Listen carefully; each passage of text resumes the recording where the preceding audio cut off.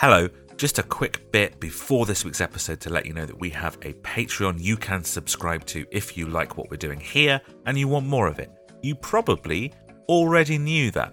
We don't stop going on about it. What you didn't know is that you can currently get a little free trial, so you know exactly what you'd get as part of your subscription. You can head to patreon.com/whatismusicpod or follow the link in the show notes to get your first 7 days free. All you need to do is pick which tier you'd like a free trial of. The Biggest Mates tier is the one that has all the extras in it, and then for 7 days you are free to listen to any episode we've released in the last 6 months. You can cancel any time or just leave the subscription rolling if you like what you find. It's charged monthly, and during any month, as part of that Biggest Mates tier, you'll get ad-free episodes of this show every Monday, you'll get a brand new episode of our new Manic Street Preacher show every month, 2 episodes every month of the Ultimate Playlist, our themed playlist show where we talk about all kinds of different music, different artists, different genres, different eras, and 1 or 2 bonus episodes every month depending on the length of the month. That's 2 episodes every week. There's also other tiers to trial. One that is just the Manic Show and ad-free What Is Music episodes, and another that is just ad-free What Is Music episodes. But hey, if the first 7 days are free, why not try a bit of everything? Plus, all tiers include access to the exclusive subscriber-only Discord where we discuss the shows, the bands we've covered, various music topics, and loads of other stuff, including some games that the friendly community have devised themselves. So head on over to our Patreon page now to claim your free 7-day trial. Go to patreon.com/whatismusicpod or follow the link in our show notes. See you there.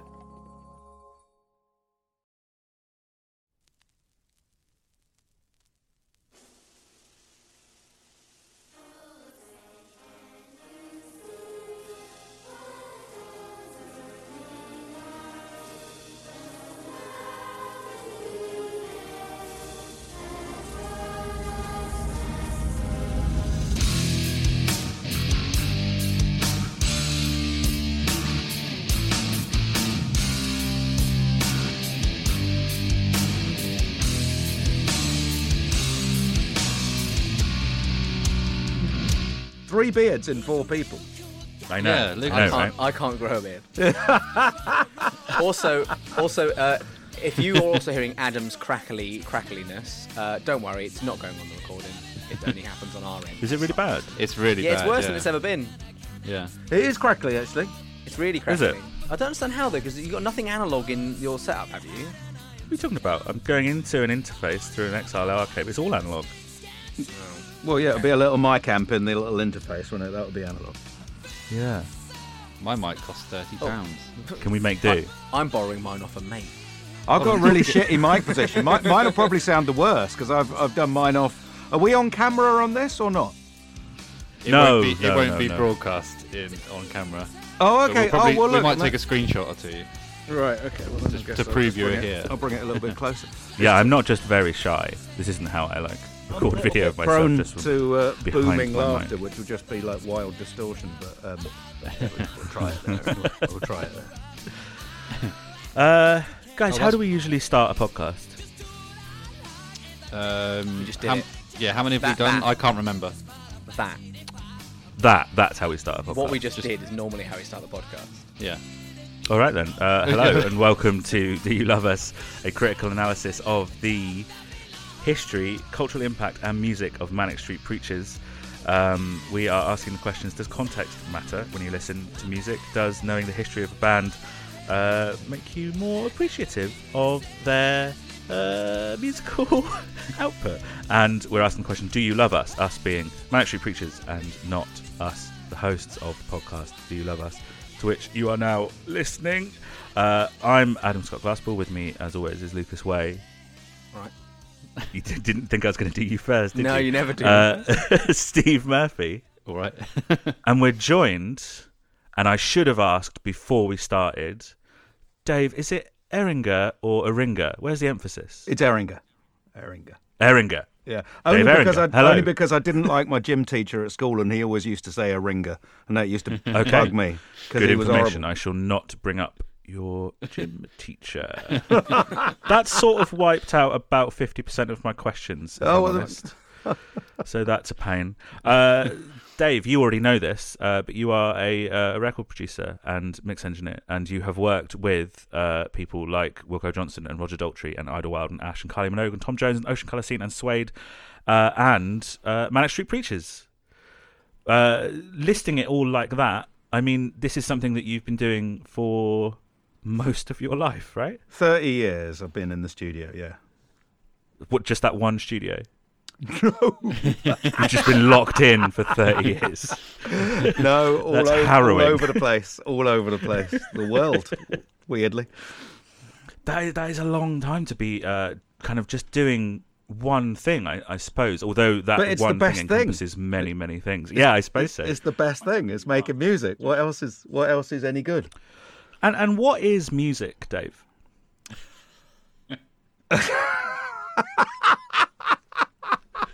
Well, it's life, isn't it? It's art and love and culture and politics and fashion and beauty and ugly, and it's all of it. It's everything. Oh, that's such a good answer. That's so much better than Notice that they're notes always in a row. better. They're always better depending on like the person that we're interviewing. If they're, a professional, let's say, their answer's really good, and then you get the likes of us, and the answer's dog shit.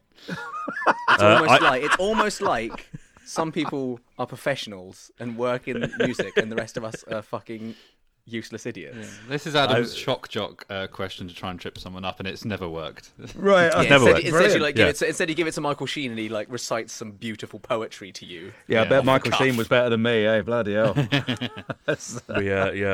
We've only ever gotten good answers to that question, which actually is a bit annoying.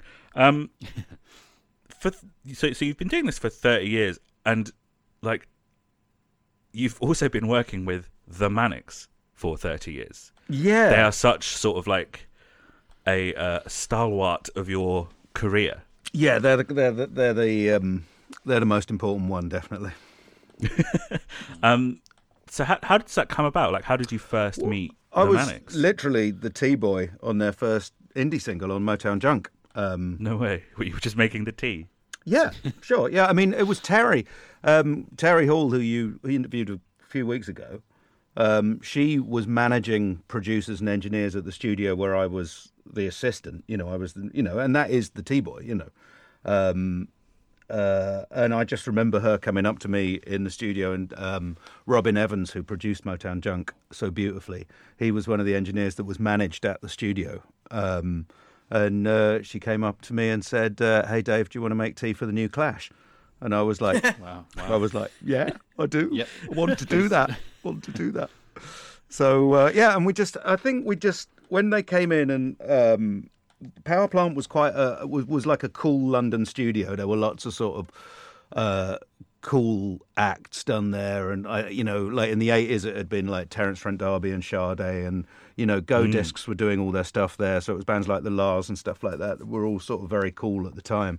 And the Manics came in, makeup splattered punks in Culture Slut t-shirts, and I was like a metal kid, and like I had on probably a bloody Kiss t-shirt or something, and like hair down to my arse. Nice. And everyone else in the studio was cool, and I was clearly the very opposite of cool.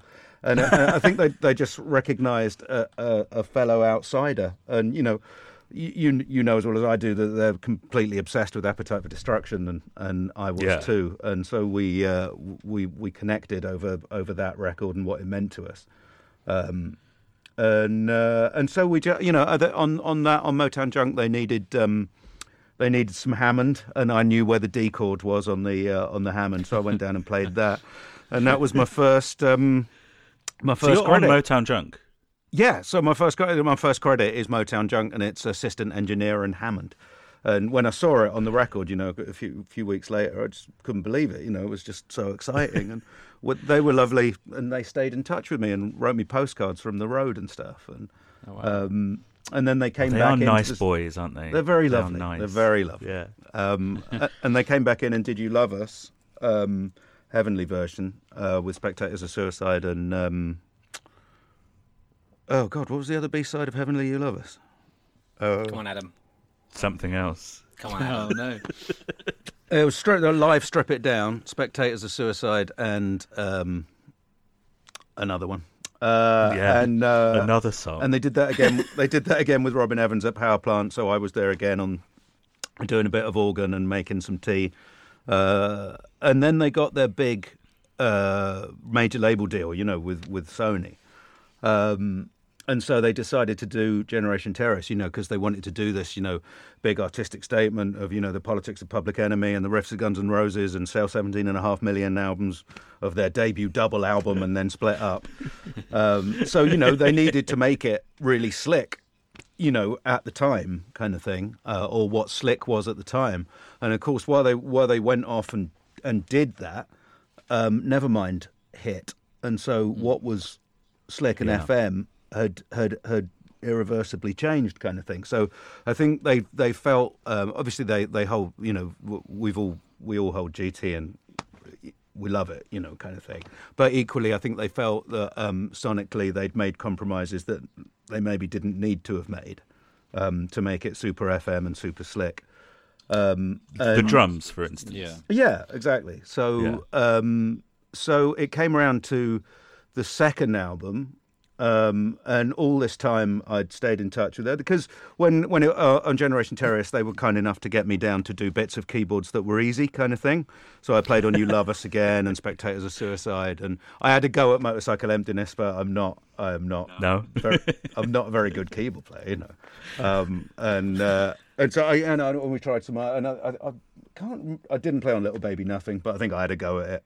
And some other stuff. I think I played on 4 or 5 of the tracks on Generation Terrace, and so that was so kind of them to sort of keep giving me a call. I'd love to hear some of the tracks on Generation Terrace where you had a go at some of them. Just to hear what they sound like. Motorcycle Emptiness was particularly hard because they were in the massive room, a studio that used to be called the Hit Factory, Whitfield Street in London. And it was like a room you could get an orchestra in. And I was like a little kid, and on this massive grand piano in the middle of the room with the control room about a mile away, like playing it like a tit, like really badly, just really aware that I was really out of time and that it just wasn't good. And that was not my finest hour. Do you think that's like... Do you think that's good for young bands to be kind of thrust into that position so early on in their careers? Well, they did most of that record at Black Barn, which was a residential studio out in Surrey. This was like overdubs in London, So it is weird to go straight in at the deep end like that.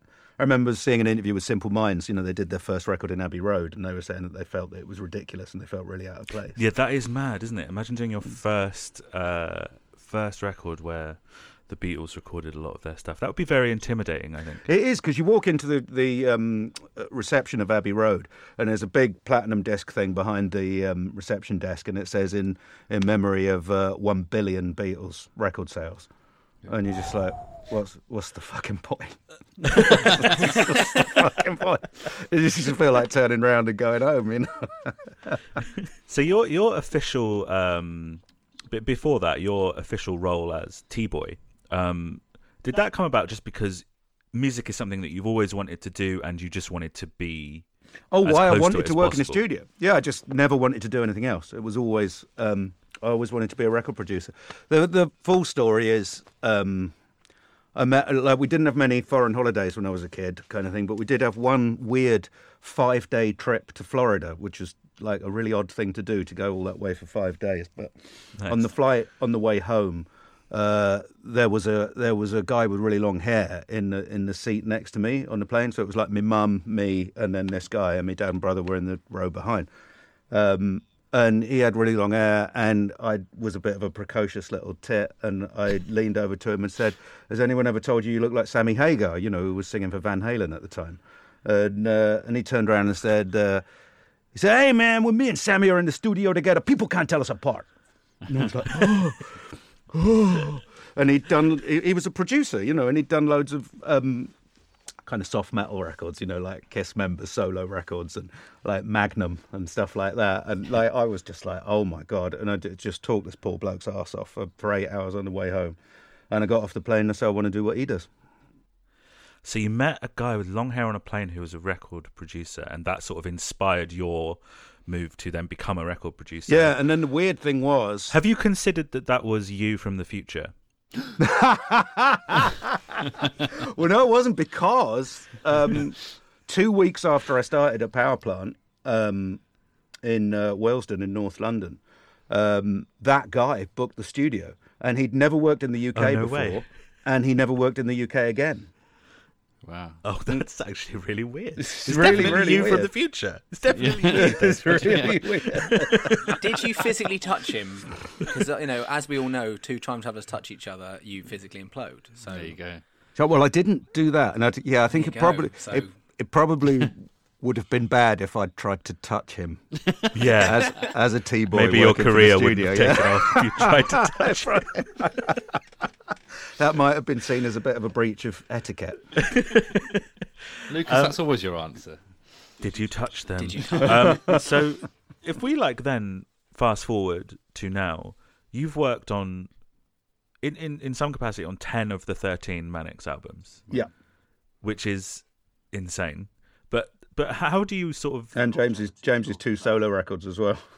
Yeah, that's mad, isn't it? That's a lot of work with the guys. Well, and all the bits in between, like all the, like Masses Against the Classes, and like the football song, and the all the various other bits and bobs. Yeah, and you're working with them right now, I believe. I don't think that's Yeah, spoiler. no, I am indeed. Yeah. Yeah. How do you account for the longevity of that working relationship? Their honest truth is probably, they are lovely, lovely people. They are Yeah, we get that sense. fiercely intelligent, and fiercely. Piss Take is another level. It's just like if the laser of Nicky Wire's wit ever falls on you, you just have to batten down the hatches, because you are never gonna win, and you have to learn that. You just have to hope that the punishment ends soon, kind of thing. And I can take that, and maybe some people can't. So that Right. that, so you're a particularly good puncher. there's I'm definitely a good punch back. There's a family element to everything with them, if you know what I mean. Yeah. They were like family growing up. They grew up in the same road, and they are very much like family. Obviously, James and Sean are family. Yeah. I suppose they must like some of the stuff that I do. Sonically. Yeah, I suppose that's true. I suppose they must at this point, right? But they're not, They don't just keep Or they're trying to very, like. very, very polite. They're not Yeah. those kind of people that are gonna kiss your ass all the time and tell you how fucking brilliant it is. It's much more that they're gonna tell you when you fuck up. So they're not just sort of like being like, well, maybe he'll get it on this one. It could be that. It could be that. No, I don't. I think we share some. They definitely schooled me in the first few years in all of the references that I didn't have. I would love to say that I was listening to Joy Division in the early '80s, but I just wasn't. I wasn't that cool. Right, yeah. I was listening. All of the rock side of their reference points, I obviously got straight away. But they definitely took me on a musical journey, man. Through Echo and the Bunnymen and Joy Division and post punk and so many things that they opened my eyes to, kind of thing. That I was like, oh, maybe I shouldn't have been listening to. Am I right in saying that they also kind of gave you that shot, like Gold Against the Soul is? Well, yeah, was your it was a production ridiculous situation. I very early in your career, right? I was 21. I had lied to them through my teeth as to how much engineering I was doing. Nice, good. So they would say, "Oh, what you do?" "Oh, I've just been recording some bands, just getting some drum sounds," and that was not true at all. And when like I said, they had maybe decided that the sound of GT wasn't exactly how they wanted it, how they wanted to be going forwards. It was definitely what they wanted at the time. Steve Brown, who produced it, is brilliant, absolutely brilliant guy who I love. So I don't mean that it didn't turn out how they wanted it. You know what I mean? I know what you mean. And so, yes, I know exactly what you mean. When it came to Gold Against the Soul, they said, "Do you want a shot at producing us?" It's just really, looking back, of course, that seems completely ridiculous because I was 21. But at the same time, I was so young that I was just too stupid to be daunted by it. So I was just, let's wade in with both boots, Yeah, that must be how it happened. 21. Here we go, then. You're invincible when you're 21. Of course. So you were just like, yeah, I can absolutely do that. Of course I can. Totally. There's no way I can't do this. I mean, we did a song called Patrick Bateman first. Yes. Yeah. Which, because they said, they were like, do you want to produce? Right, yeah, let's do this. We're going to do that. So we booked a residential studio in Kent. I went down and saw that, and I was like, yeah, this will work. And then they said, all right, we're going to send you a rehearsal tape. Literally just recorded on a ghetto blaster in the rehearsal room. So I got the tape, in the post cassette. And I was like, oh man, I wonder what it's going to be like. Is it going to be more Slash and Burn or more Motorcycle Emptiness? I wonder what it's going to be like. And then Patrick Bateman is a 6.5 minute Metallica homage that contains the lyric, I fucked God up the arse in it. Yeah. Adam, why haven't I heard this song? Yeah, this is one we haven't heard yet, isn't it? And I was like, It's a B-side. oh.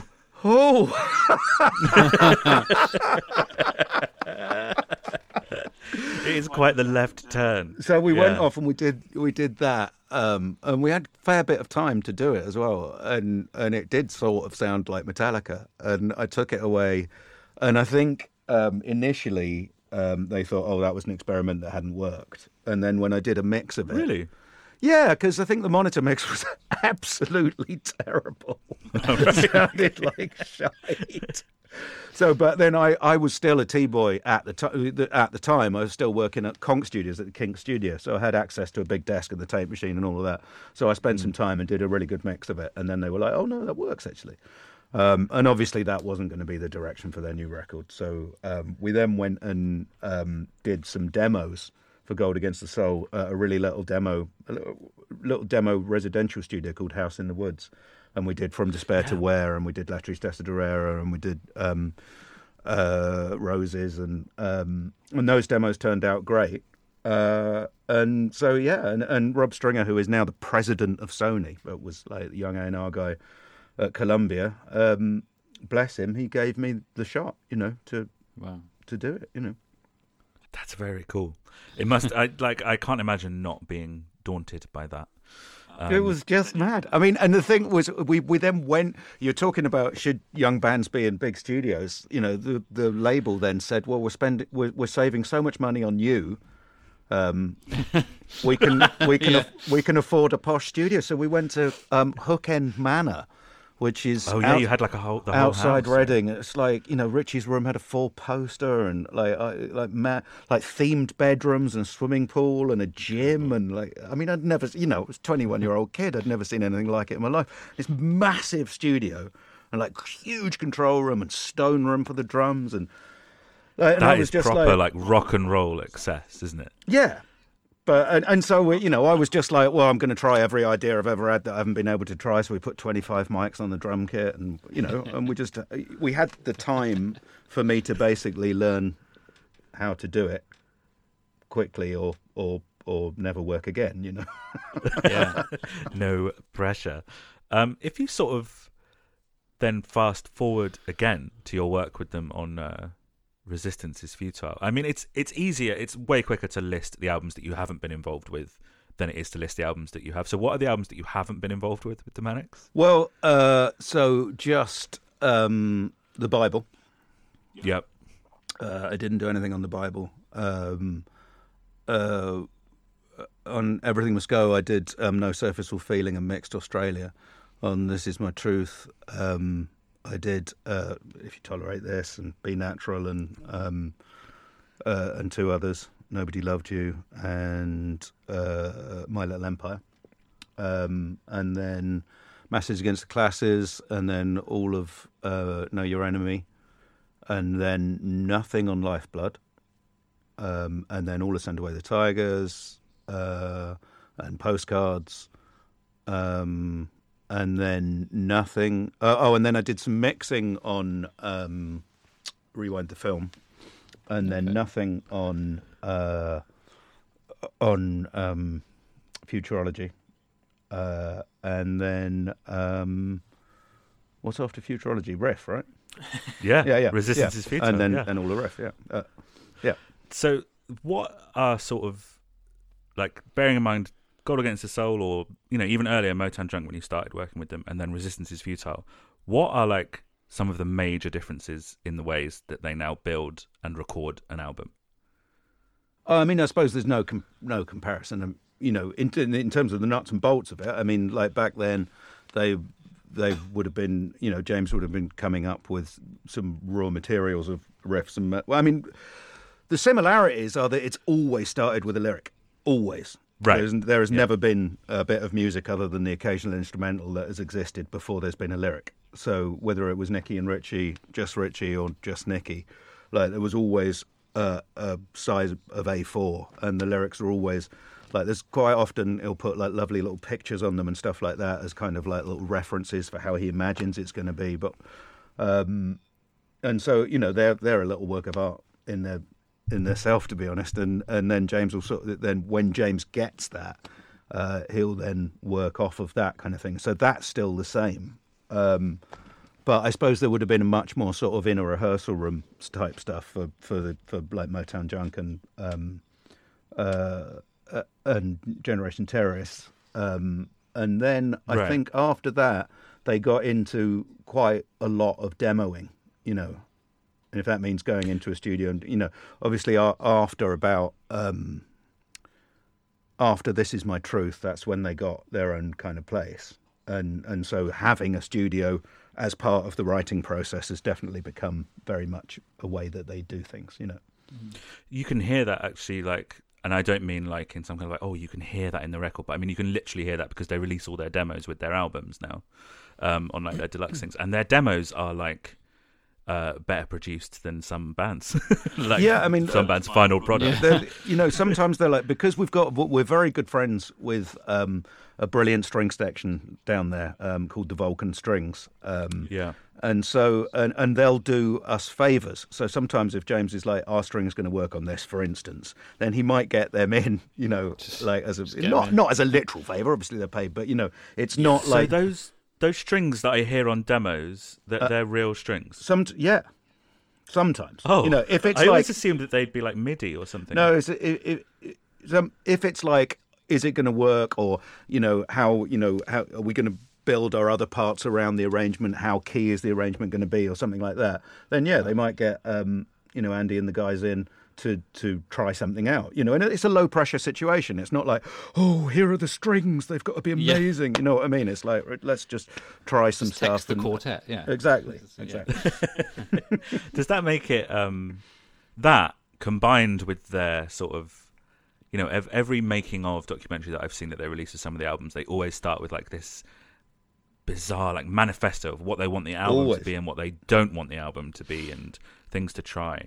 And that, coupled with the by the sounds of it, intense demoing that they do, does that make your job as a producer sort of easier, or does that actually make it harder because certain things are locked in? Well, that can be a thing, but on the in general, when you've got a band as good as they are, and they are a once in a generation band, I think I can say that, like them or loathe them, there's no band like the Manics. There's no band that has a number one about the Spanish Civil War.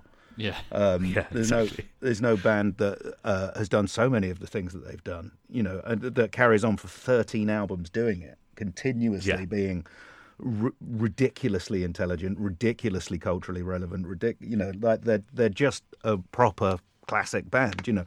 When you have someone like that, a bunch of guys like that, and then musicians of this standard as well, you are really trying to hear what's in their head and just make that happen. You're not walking in and saying, guys, this is how it's going to be. It's like it's like you're trying. I remember James played me Everything Must Go, the song, when he'd just written it on acoustic guitar. I didn't do that one. Mike Hedges did that one, and what a brilliant job he did. But James had it all in his head. He was like, and this is what the drums are going to do, and this is what the strings are going to do. And it was just all there from the acoustic guitar kind of thing. So it's often a case of just, seeing that in his head, and or in all of that. All of them are equally involved in all the production. But it's about pulling it out. But then it's kind of up to you to sort of translate that, I'm guessing. Yeah, and sometimes it's more esoteric, like when we were doing If You Tolerate This, James said to me, I want to sound like a comet going through the sky. And you've got to try. Which has been a point of much discussion on this podcast, actually. In what way? Lucas and Steve not convinced that sounds anything like a comet going through the sky. Sorry, guys. They think that I a comet. I can't say I've heard many comets in my time, It's very true. but like in Armageddon, Yeah, which is a documentary. Because they just had such a big hit with Everything Must Go. They paid for me to go up on the Virgin rocket to near a comet, and I can tell you 1-0 factually that was exactly the sound of a comet going through the sky with your headphones and your when you're up microphone. there. Wow. Yeah, So wow. that's what it sounds like from space. Yeah, That's why it sounds different. That's the difference. You see, you're thinking after it's come through the atmosphere. There's a lot of filtering, and no, it's Amazing. Yeah. Amazing. Incredible. I concede. We're not going to hear that from someone. Yeah. Right. So they said they wanted like the sound of a comet screeching through the sky. Are you at them point like, well, what the fuck does that mean? Well, then we went for dinner. Right. And, okay. and I had a chance to sort of think about it. And I just bought this old 70s synth that you could plug sounds into. And so I was anxious to have a little play with that anyway, because that's always really good fun. So I think they went and watched something on the telly, and I grabbed Nick Naismith, who plays keyboards with them live and is part of the family. And we went back in the control room, and in a low pressure environment, it's hard if the band are there watching everything all the time. Do you know what I mean? Because if you do something and it sounds crap, they just enjoy that so much. They'll just take the piss so much, kind of thing. So it was good maybe that I was on my own and we could just plug boxes in and stick stuff through it. And when I plugged his old Wurlitzer electric piano into the old synth, he played the chords and I twisted the knobs to make the shift happen, and it was just like, oh yeah, that sounds good. Yeah. Is it like, is it not? I guess like them coming in with like that manifesto, and then also Nicky talking about it in the press. Does it not give you a lot to live up to? Like, so I'm thinking about like Postcards from a Young Man, when Nicky says, "Oh, this album's going to sound like heavy metal Motown." Are you not just like, oh, come on, Nicky? You're really The last shot. What was it? The last shot of Mass Communication. Yeah, exactly. You just got to work for the song. Like let them take all of the flack that will come with that. Like you've just got to try and make the song sound brilliant, and they'll take care of that stuff. I love that they say all that stuff is brilliant. Yeah, absolutely. They're a band that like I say, like they want to do heavy metal Motown. They want to do an acoustic album. They want to do like a krautrock record. Yeah. Is it easy to kind of what am I trying to say? To my mind, right, that could either be very difficult because it means you're going into a session with kind of no idea of where they want to go apart from these scraps of manifesto stuff. We talk about it before we go in, and if sometimes I've done the demos with them, and sometimes not, but then I will have heard the demos. So there's a good, and there's always like a bunch of references. Like they might, the end record very rarely ends up sounding anything like what we've been talking about as a reference, right? Right. But that's good. It means you're not ripping something off. But there'll often be, like I really like how the drums sound on this. I really like how the guitars sound on this. And then we'll do our own thing with that. But it'll be, you just need it in the studio. You just need a kicking off point. In theory, we're all relatively creative people. And so if you've got a thing to start, like, well, let's get a drum sound that's a bit like that, and then see where it takes us and how that affects the part. And then that sound, how's that going to affect the next thing we do? And it just, as long as you've got a kick-off point, you just roll with it, Yeah, I suppose, like, how adaptable do you have to kind of be, though? Like, I'm thinking, like like on Know Your Enemy, for instance, where you're like, okay, well, today we're going to do Ocean Spray, and then tomorrow we're doing Miss Europa Disco Dancer. Well, Know Your Enemy was a pretty mad time because, you know, their indie snobbery had kicked in and they'd found themselves in the very middle of the mainstream, coming off of 2 number-1 singles and a 2 million selling album. And, you know, the press were writing about them as this, they were the new Genesis. And, you know, they found that hard to take. I can't imagine they liked that very much. No. And so, although actually James loves Genesis, you know, but I mean, you know, in terms of their position in the Enemy universe kind of thing, you know.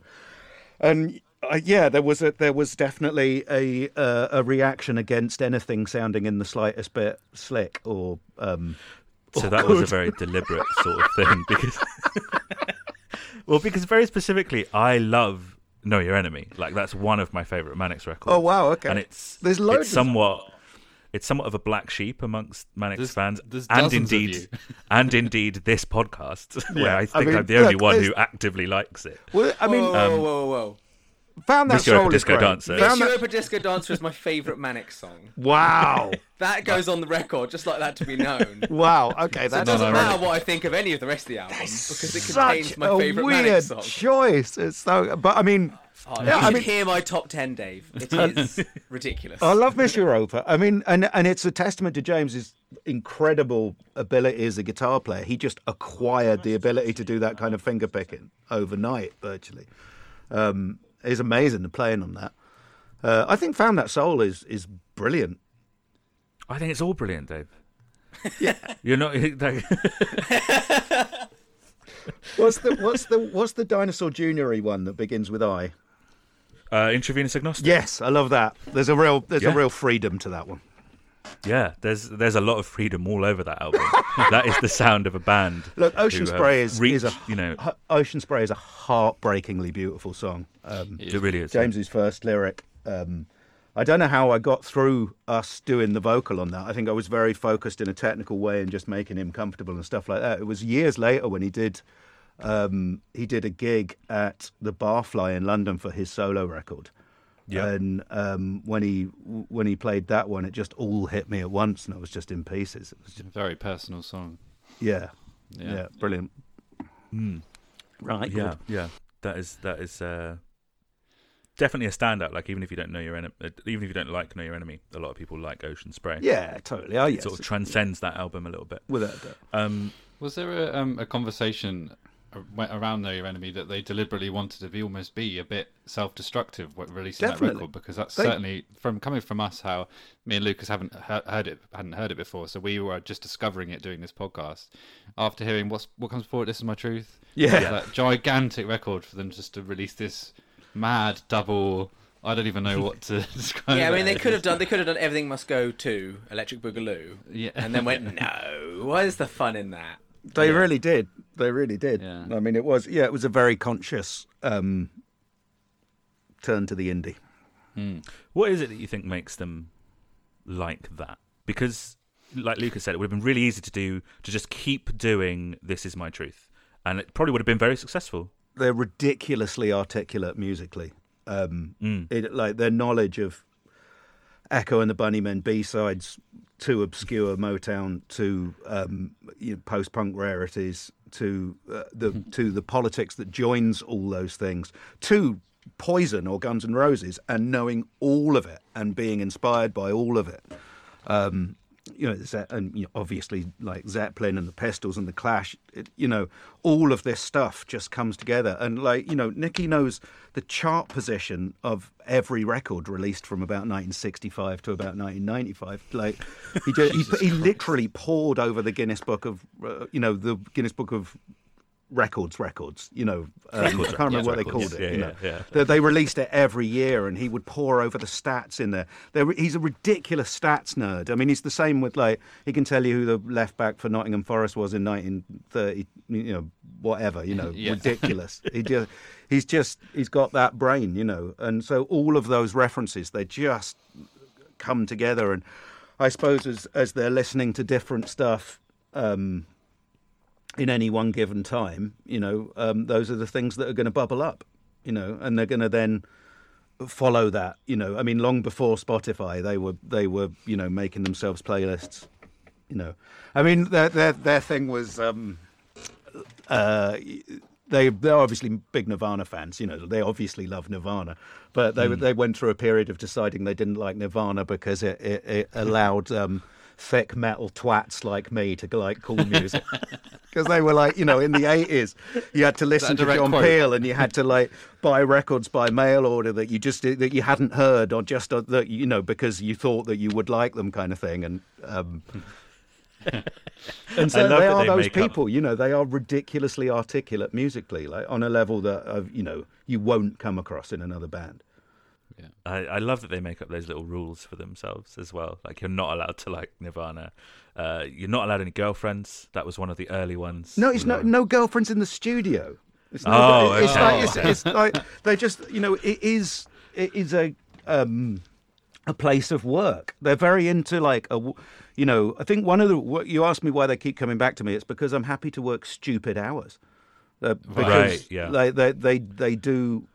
There's the proper working class work ethic to our team. You know, we've heard a lot about like 4 a.m. guitar sessions with James and stuff like that. Loads, yeah. It's I mean, on Gold Against the Soul, I mean, and I was only trying, I couldn't do this now, but it's a weird story. With like, Hook End Manor is a 500-year-old manor house. I have no belief in ghosts or anything like that. I just don't. Okay, good. I don't think dead people come back, but whatever. And so we're in this 500-year-old manor house, and it was the first night. And so James closed his door, closed the curtains, turned out the light, right? So he woke up the next morning, you know, curtains open, light on, and he thinks that's a bit much, like a cleaner's come in or something, and, you know, open the fucking curtains, you know, and turn the light on. It's a bit much. So the next night he, you know, locks his door, shuts his curtain, turns out his light, and the next morning, open curtains, light on, and he starts to not want to go to bed until it's light. But Nicky and Sean would want to be in the studio working at like 10, but I couldn't go to bed till 6 because James wouldn't go to bed till it was light. So we were doing 18-hour days, 7-day weeks. We had one day off after 2 weeks, where I said, you know, I'd like to go and see my girlfriend now, please. And I did, and they all went back to Wales for like one night, and they came back, and James was like, "Oh, it's got me out the vibe. That I just don't want to do that again."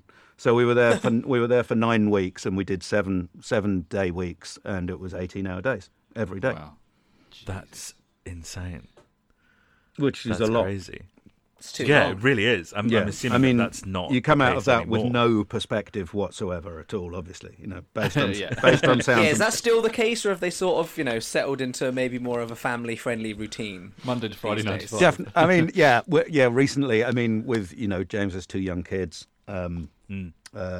Nicky's kids are a bit older, like mine. But yeah, so there's a little bit more. But he's, you know, he still likes the chasing it down at night thing. It'll be Sean and Nick do go home. Me and James not so much. And just leave James to it. Halfway through a take. Chasing down stuff, you know. What is an example of something he chased down or had to chase down? We did International Blue in one very, very quick demo session. So when you say chase down, you're sort of like, I've got this flash and it needs to be put out now or I'm going to lose it. Yeah, and it was okay. Yeah, interesting. That was like we did because we'd done other versions of that song. There was one with like a Simple Minds drum sample built around it. It was a sort of industrial thing, and he just kept saying, "No, it can be better. No, it can be better," and just scrapping it and rewriting the song. And then that one came. And he was just like, "Can you go out and do this on the piano?" And then there's a bar of 5/4, and you've got to try and make the drums work. Just a little bar of 5/4 in there. Yeah. If you could just make that work, please, Dave. and it was like a little musical equation, that song, and then it sort of came together, and it was like, "Oh shit, that's really good, isn't it?" Well, where's the bar of 5/4? This is very specific. I didn't want to get this specific. 1, 2, 3, 4, 5. It's in the chorus. This is like the first bar. I didn't even. Do you know what? That sounds so natural. It sounds so natural that you don't hear it, but yeah, it is. It's clever. There's a key. There's a key change at the end as well, right? Yeah, and it's like Yes is a bar of 7 and a bar of 8, a bar of 7 and a bar of 8, and it never feels unnatural, but it's. And James it just gives you that sort of uneasy feeling, doesn't it? Yes. Yeah. After, like, obviously you're very close and friendly with the Manics. It's more than just a working relationship. So after 30 years, is it then sort of easy to become a little bit complacent when you're working with them? Not with them. So there's never a moment where you're like, well, okay, this is my bread and butter. It's just James another Manics album. James in particular has a supernatural ability to put a friend's relationship aside once the working relationship is back on. How so? Well, he is. I like to think I get good stuff out of them, and they definitely get the best out of me because they know how to motivate me. Right. And he knows what buttons to press to make me do the 4 a.m. Yeah. I don't know why there's something about them that you just want to impress them. You just want to push and do something good, because they're really good.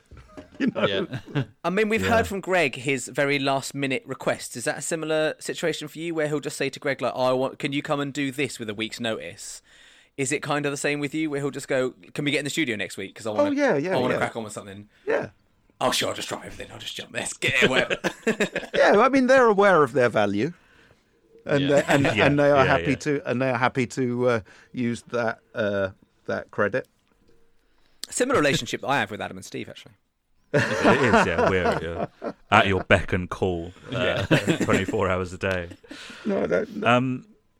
So how is it then working with a band that you're very friendly and familiar with, and then taking on an album with like somebody you've not met before working with them? Well, it's just, I mean, my relationship with the Manics is enormously different to any other relationship I have with a band in the studio because it was built when I was a T-boy. So everybody's relationship is built around the environment that you first meet in, isn't it? So I'm always on my back foot with them. I'm the little brother, with everything that entails. There's lots of love and there's lots of like brutality. Yeah. What have been some of the most brutal sessions for you? I couldn't possibly say. It's all been wine and roses. What have been some of the nicest sessions? Like when you look back on your career with the Manics, and I'm sure you are going to continue working with them. But if you were to look back now, what would you kind of highlight? Send Away the Tigers was felt great. That is exactly what Greg said. It was a good time. And the songs were great, and they had a really clear idea of what they wanted to achieve. We did it in a studio right in the middle of Ireland, so we were really remote. Bizarrely, Michael Jackson was in the studio next door with Rodney Jerkins.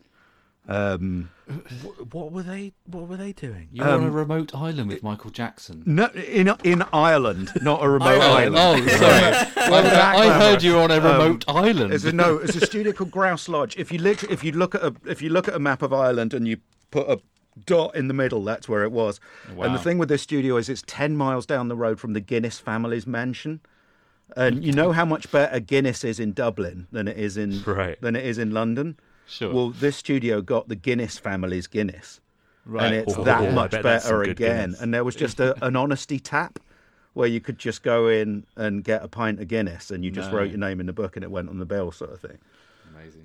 And how honest was James? They don't. I mean, they have really. They're not.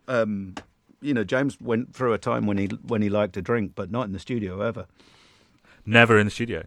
They have a really, really, really defined work ethic. It's the weird dichotomy of them being a rock and roll band and them being having that real like work. Yeah, but it's that thing. Very odd, useless generation. The only people we respect are our fathers. That was the whole thing at the beginning, wasn't it? They would. At the time they came out at the time of the second Summer of Love, and they were like eschewing all of that and saying "fuck that." They never took any drugs ever. Yeah, that's true. That's just it's the antithesis of rock and roll, Well, it's just how you define rock and roll, isn't it? They destroyed rock and roll. Also, famously, so famously. So there's that. Looking at them now, they have quite an odd place in the cultural landscape. I think they are. I personally think they're one of the most interesting bands to come out of the UK. Yeah, if not one of the most interesting bands in the world. Yeah, but their cultural cachet has sort of declined over time. Certainly in sort of the eyes of the mainstream.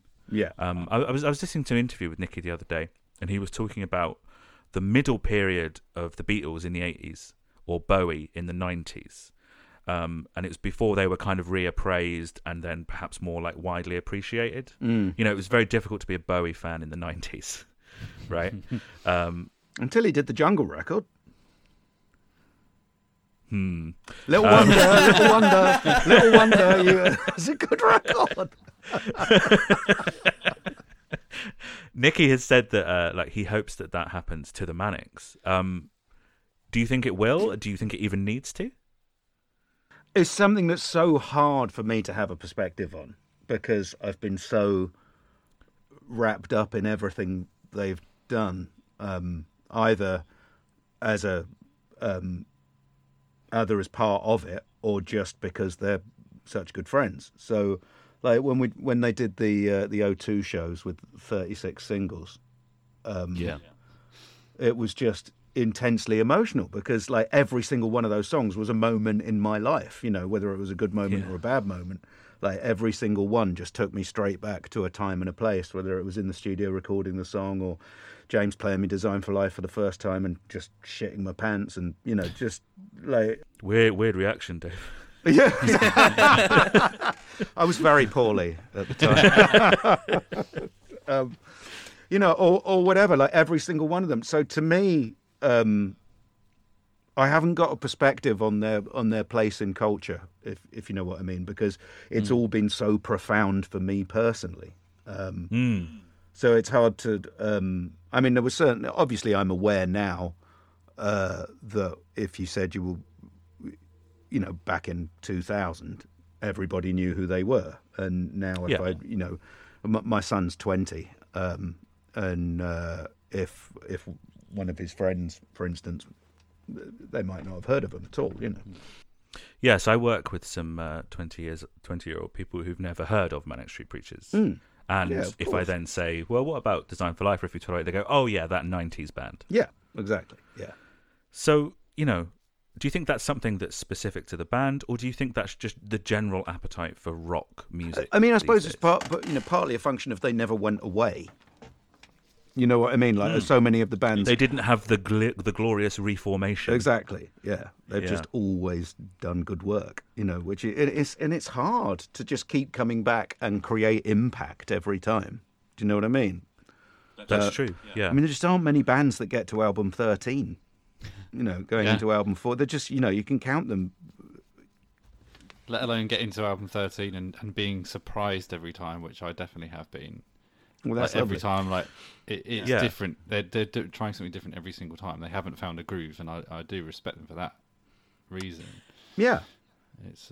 I can't even think of any bands that are sort of like in the early stages of their career now that I can see lasting 13 albums. Yeah, Arctic Monkeys, but also it's not just 13 albums. It's 13 albums in not that large a stretch of time. Relatively. I think that if they have any regrets, it's having not done more in that stretch of time. Really? I don't see how it's possible to have done more. Well, it's 30 years. It's 30 years. I mean, the Beatles did 10 albums in, 8? But if they go to, like... if the Manics go to, like, the Stones age, where they're 75 years old and still playing... Nicky's still strutting. They'll be on... By then, they'll be on, like, album, like, 22... or something. Like, fucking how many albums would they have gotten to in that amount of time? Because they just didn't stop. Yeah. That's only like 20 years away, though. You know? Like, it's not outside of the realm of possibility. Yeah. No, for sure. I mean, certainly, obviously, Neil Young's done loads more records, and, you know, the Stones have done loads more records. And I mean, I think it got to the point where the Super Furries had done almost as many records as them. and they'd obviously been doing it for a short period of time. And I just remember Nicky saying, like, I wish we'd been able to do more, Oh, that's At one point, I remember him saying, he might not feel like that now, I always compare them to like bands that have started around the same time, and I suppose, like, it's weird to think of them as contemporaries, but they literally started in the same year, which is Radiohead.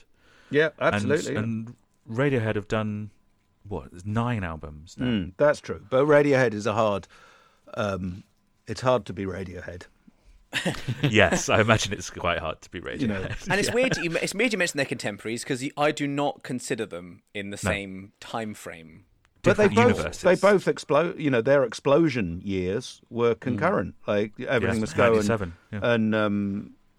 and This Is My Truth was 96 and 98, and OK Computer was 97. Right, so those are the explosion years. Same reference points as well of like Pixies and Nirvana and those kind of bands that informed like the first couple of Radiohead albums, probably informed the first couple of Manics albums as well.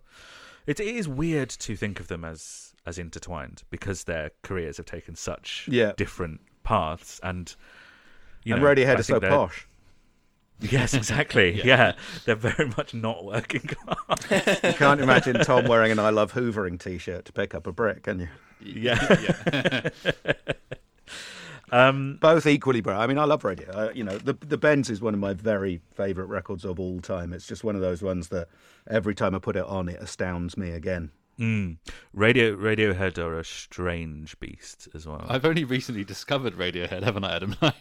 I sort of got into them last year because Adam's talked about them for years. Since I've known Adam for a very long time, and it's always been one of those bands that your mate keeps going on to you about, and you just kind of go, I don't want to listen to that. Yeah, weren't you mildly resistant purely because it was almost like it's too much? Like, stop going on about them. Yeah. Please. And I listened to them last year and I was like, oh yeah, this critically acclaimed band's really good. Who would have thunk it? So that's my hot take, Dave. Radiohead are quite good. The mad thing was at the time, the press, when they did Pablo Honey, which is definitely their weakest record kind of thing.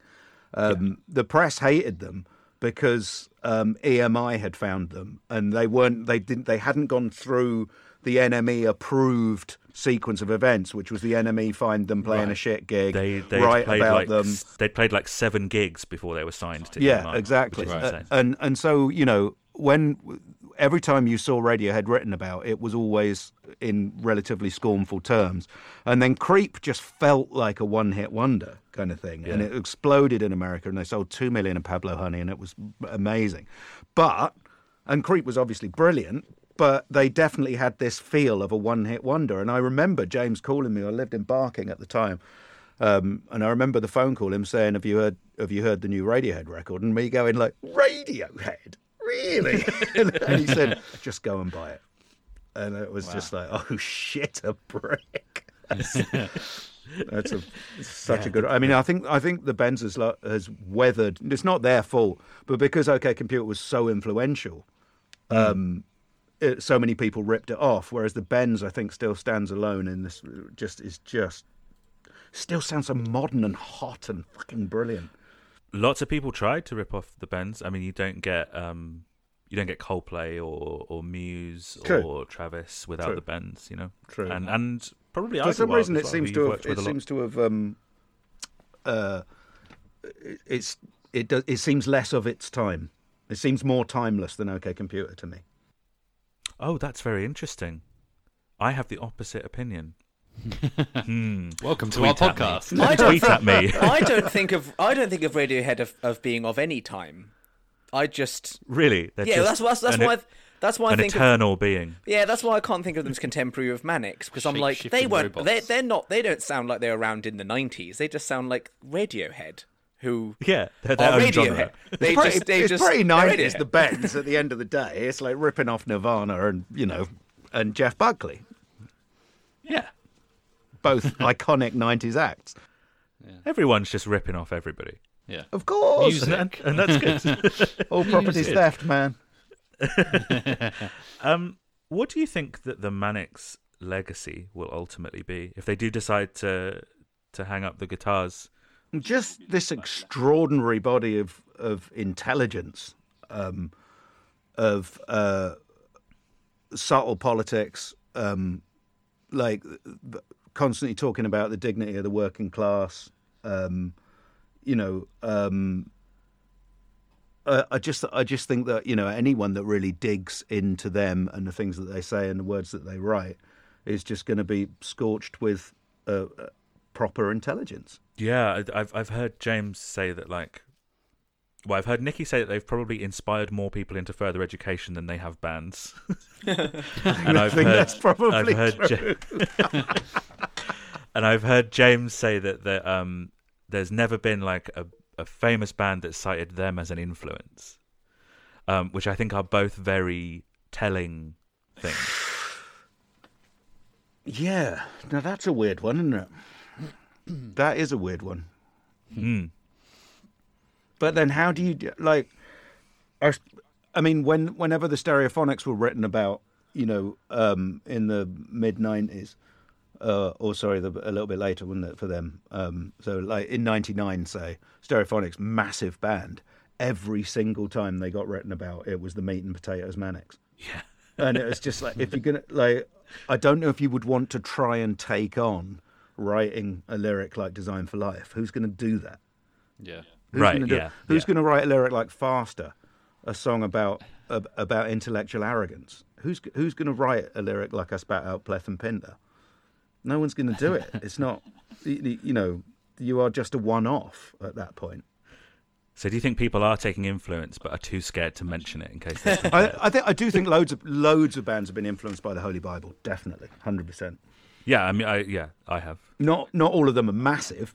Do you know what I mean? No, It's true. I think it's true for James to say that there hasn't been like a million selling band that cites the Manics as the primary influence, but I think they've inspired shitloads of bands. But I think that speaks to their place in the world of music and the musical landscape, is that they are the band that are sort of always there, working as hard as they can. They're reliable and they just keep going and they keep putting out Makes stuff them that sound is so constantly boring. surprising.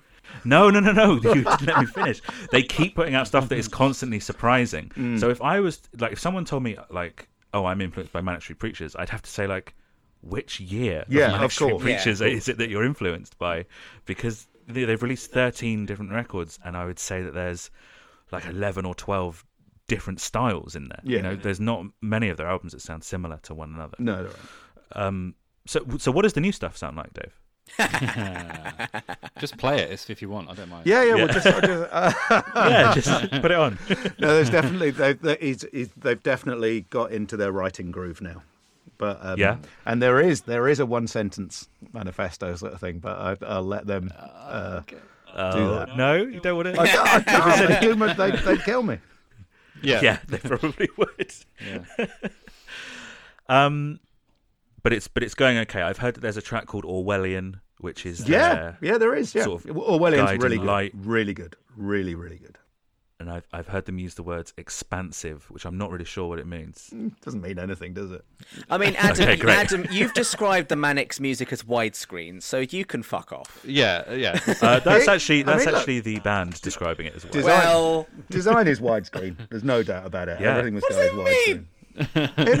It means it's cinematic. That's what it means. It means it's cinematic. Cinematic, yes. So is the new stuff 4K then? Yeah. IMAX. It's not. I wouldn't say. No, I'm not going to say anything. Okay. Any disco? Not going to say anything. Is there a song called Mr. Okay. Europa Disco Dancer? There is. And it's a sequel, the long-awaited sequel to their greatest The long await achievement. of everybody. There are literally dozens of people that want that. Yeah. Oh, yeah. God. Yeah. And I count myself as 8 of them. Yeah. Okay, right. It's actually super exciting that they are working on new material. They are sort of. I just like that there is never a question of is there going to be a new Manics record, and it's always just a case of when. That's Well, there one will of the be things one that day. I like There about will them. be one day. Yeah. Looking back again, I tasked you with the almost impossible task of creating a Manics top 10. So I skirted it and did a top 10 extra tracks. So I allowed myself Yes. anything that wasn't on an album.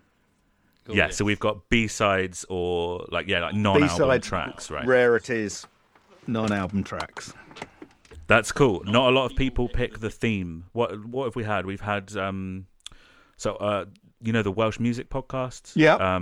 We had Neil from that show on, and he did the top 10 Welsh manic songs, sort of like songs that inspire or remind him of Wales. We had Simon Price, who did album tracks. Okay. We had Michael Sheen, who did 16 or 17 tracks in his top 10. We had Terry Hall, who I've got 15 actually. Put in whole albums into her top 10. Wow. Okay. All of This Is My Truth is in the top 10. Like number 3. This is my truth. Whatever. Yeah. Wow. And then we had Greg, Greg was going to do top 10 tracks that he'd produced. It's so but then he bottled it. He bottled that. You can't do that. Greg's greatest hits. Good on him. Yeah. So, shall we start? Okay, did I just hear you say you've got 15? Because I will not stand for any kind of cheating or extra tracks being put in. Or anything. Unless your name's Michael Sheen or Terry Hall. No, there I'm is a still little bit putting of you cheating. There is a little bit of cheating, actually. Kind of. Good Lord. As in Okay, two of them. fine. Two of them are from solo records. One Nicky, one James. Oh, boo. Right, okay. So, but they're Great Lost Manic songs. You see, that's why, because they're Great Lost Manic songs that maybe should have been Manic songs. Interesting. Okay, let's go. Let's go from 10 to 1, assuming that they're I in haven't any got kind them in of an order. I can't do that. Let's just start wherever you like. So the first one, Prologue to History. Cool. I mean, song. it's just a fucking brilliant song. How do you feel about the fact that they've now put it on the album? Oh, of course they have. Yeah. Oh, yeah. So that's sort of already a fucked up. Isn't Yeah, it? you've already cheated. Remind me which album that was. The very first, This Is My Truth, but it was the B-side. Yeah. It was the B-side of If You Tolerate This, or the first it ended B-side up of If You Tolerate This. replacing Nobody Loved You on the remaster, Yeah. which I understand. Oh, but, which is 100% the right thing. 100% the right thing. It could easily been a single, let alone a fucking album track, and it was a B-side. I agree with that. I ridiculous. think it's a better song than Nobody Loved You. I don't Without think it any fits shadow of a doubt. second to last on the album, though. You don't like it in the sequence. I don't like it in the sequence. I think if Yeah, you're it gonna needs to be. Yeah, it should be in the first. rejig an album, rejig it. It should be in the first half. It feels energetic and in yeah. the first half kind of thing. Also, Adam, don't you dislike just inserting songs into albums full stop because you... I don't like revisionist history. You don't like revisionist history. Yeah, I don't like it. I don't know. I think they can feel like they. I mean, I think that was a pretty profound mistake to take that song and make it a B-side. You know, just do. Yeah, definitely. I also think like as profound a mistake as having a song called Forever Delayed, releasing a compilation called Forever Delayed, and then having Forever Delayed the song as a B-side. Well, which brings me on to my second choice. I mean, Forever Delayed is a fucking brilliant song, and it's also a brilliant It's so record. good. It's the only song they ever did was Steve Osborne, who's a brilliant producer. He did a magnificent job on it. It sounds insanely loud, that song. It's like it's a it's a really brilliant mix. I love the song. I love the sounds on the song. And yeah, it was just mad that they didn't. I know, right? It's the previously unreleased track on a B-sides compilation. And they spent a week in the studio with a really brilliant producer doing it as well. They spunked a bunch of money.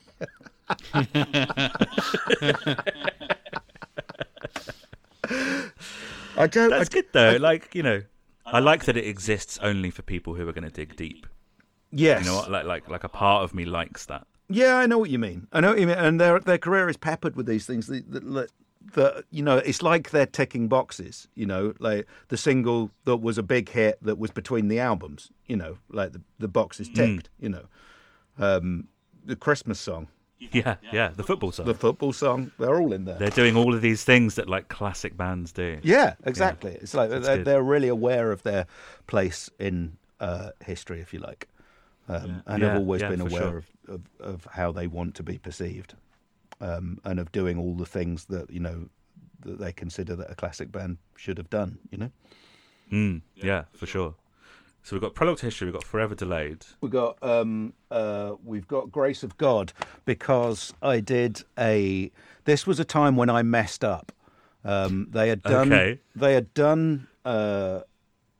by the Grace of God, and it was at a time when the fashion was for songs to be quite linear, for the chorus to just come but not necessarily explode in a sort of Nirvana-y way, if you like. Right. And they'd done this very sort of cool version, there was the version that they released, and I was like, I really don't think this is right. I really think it should be like, especially because it was on the greatest hits, right? And I was like, I really think it should be like classic Manic sounding. I think it should be soaring strings. I think it should be, but the record company had already said, this is how it's going to be. This is what it needs to be. And I dug in a way in which I shouldn't have dug in, and they gave me the rope to hang myself, and I persuaded the string section to do it on the sly, and I did this other version of Grace of God that I still love to this day. That has all, the chorus comes in like a mother, and the strings soar, and it's brilliant. And it wasn't popular at the record company that I'd done. Really? That. And I don't think that was a very clever move for my career. And no one has ever heard that to this day, right? That's the first no. I've ever heard of that even existing. Yeah, it's really good. Yeah. It's a shame. It is a shame. It's gutting. Yeah. So in your top 10, are you putting the version of There by the Grace of God that was released, or your secret version? The secret version. Absolutely, the secret version. Secret. Yeah. Okay, brackets. Absolutely. Brackets. The secret version. Yeah, without a doubt. Yeah, okay. I love it. I mean, I do love the song anyway. I really do. They don't. They don't like it. No, they went off it. Greg likes it, but then of course he, it's one of the songs that he worked on, and yeah, a bunch of people. I mean, like Marius DeVries worked on it. Mike worked on it. It was that time when there was just never-ending sessions of stuff. Yeah. That sounds confusing. Yes, it was. Yeah, they worked on that song for a long, long time, and so I think me coming along at the end and saying I think it should be like this when everybody else had said, "Oh no, it's finished," was perhaps not the wisest thing that I could have done.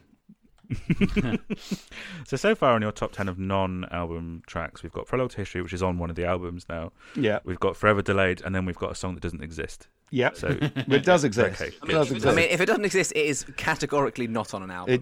That's true. It definitely fits the bar, yeah. And then we've got so we're going into Dead Trees and Traffic Islands. Good song. I always loved that.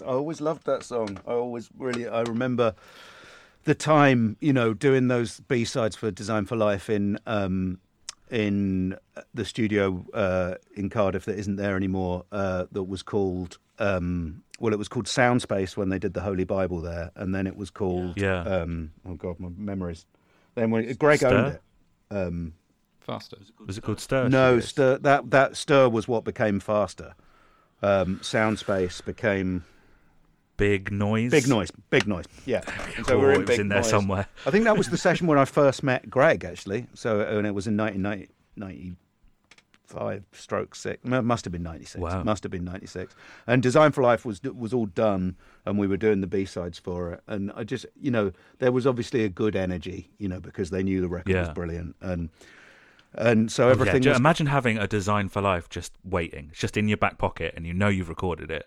I remember having a drink with James that night, and him saying, "If this isn't good enough, I just don't know what is," kind of thing. I don't know what I'll do. That really does sum that up. That's I can completely get and that it was feeling. good enough. Yeah.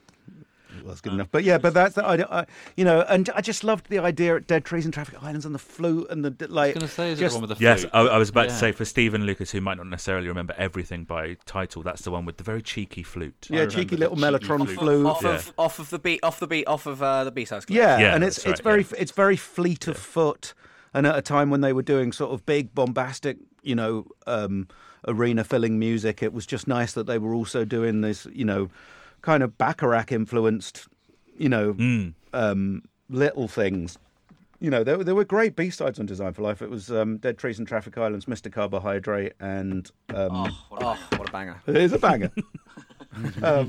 And Horses Under Starlight is a favourite of mine. Oh, Sepia.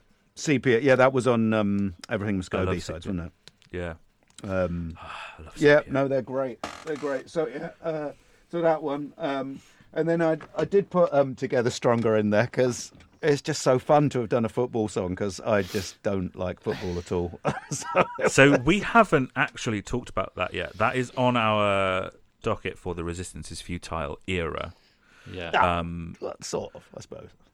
Well, yeah, it's when we break stuff like that up, it's difficult to know when to do it. So, like, Masses Against the Classes was included in Know Your Enemy, and that's fair. Yeah, do you know what I mean? Like more like 2016 to 2018. That is a very weird song, Dave. Well, because you're right. You know, at that point, they're writing a song to order for the Welsh Football League. Football Association. Well, that's true. Do you know what I mean? But also, it all sort of fell apart like halfway through the process, right? Well, what we actually did was we record. And I have this. It was supposed to be a cover, right? This is another one that doesn't exist, right? That is on my list. So we did a full, really brilliant version of "Can't Take My Eyes Off You," which is Welsh, which they sing at the Welsh football matches. Yes, but with the lyrics of Together Stronger. But with the lyrics of Together Stronger. And like we did it with the strings and the brass, and it's really great, and it suits James's voices. It suits James's voice so well. It's brilliant. And then, of course, we found out that you're not allowed to change a single syllable in that song. You're not allowed to the do publishers were just like, you must be kidding. Wow. And so we had that far into the process. I actually have this in my list. It's like our version of Can't Take My Eyes Off You. Secret version. So that's and I really hope to secret talk version. them into just. I really hope to talk James into just putting a vocal on it, with the original lyric, and just putting it out for fans or something at some point, because it's just a brilliant. It's a lovely Stick version. it on SoundCloud. Just stick it on SoundCloud. Yeah. All of these things. The secret version of There by the Grace of God. Just put them all on SoundCloud. Put it on SoundCloud, yeah. Just accidentally leak them and then Put the kettle on while I wait for Sony's lawyers to turn up at my front door. Yeah. We'll, The stuff that the We'll do Manics it for are you. recording right now. The stuff the Manics are recording right now. Just put it on SoundCloud. Just pop it in. Pop it in. Just upload that. So and it was just great fun to do. It was just great fun to do. It was a happy session, and they were. Yeah, I can imagine. They were the music excited. video looks like a lot of fun as well. Yeah, I wasn't there, but yeah, it does. Yeah. No, but it's just a fun song, Yeah, and they were so excited for what was happening with with the football team and stuff. And that was, bless them. That's so nice. They love sport so much, like to an insane level, really. When Wales won in the rugby, won the Grand Slam, James was he's so elated. He's like, I'd trade both my number ones for this. I was like, don't do that. Don't do that. Really? So it means so much to him. Don't do that, James. It means so much to him. I remember when I was doing I was mixing the solo record at Miloko, and it was a weekend, and there was no one else in. Not Miloko, Strong Room in London, and there's a big rec room that had a big telly, and Wales were playing rugby, and I was just downstairs mixing. There was no one else in the studio, so he wasn't doing it to impress anyone. I went up to go to the toilet, and I walked in, and he didn't know I was there. And like, obviously things weren't going well, and his face was that close to the screen, and he was just screaming at it, just absolutely. He's a very, very loud voice. You fucking like, Jesus Christ! I wish I felt that strongly about something. Yeah. Yeah, like literally anything. Yeah. Imagine. Oh God. So yeah, so it meant a lot for them to get asked to do that, and it meant a lot for them to do it and do it right, kind of thing. And so it was, like I say, it was a happy session, happy memory. So, and I'm pleased and slightly amused that I've done a football song. Yeah. So that one, I put down "Comfort Comes." Ooh. Because it's such an important song in Manic's history, because really that was where the Holy Bible was born. Yeah. Musically, kind of thing. I remember, I mixed that one. And I remember really enjoying the mix because I put the drums in one speaker, which I always like because I'm a Beatles fan. And it was, the stereo separation, the angular thing, the post-punk thing. That was the first time that they'd kind of done that on record. And I remember thinking, right, this is a direction they're going in, you know. So I just thought that was an important historical song, you know.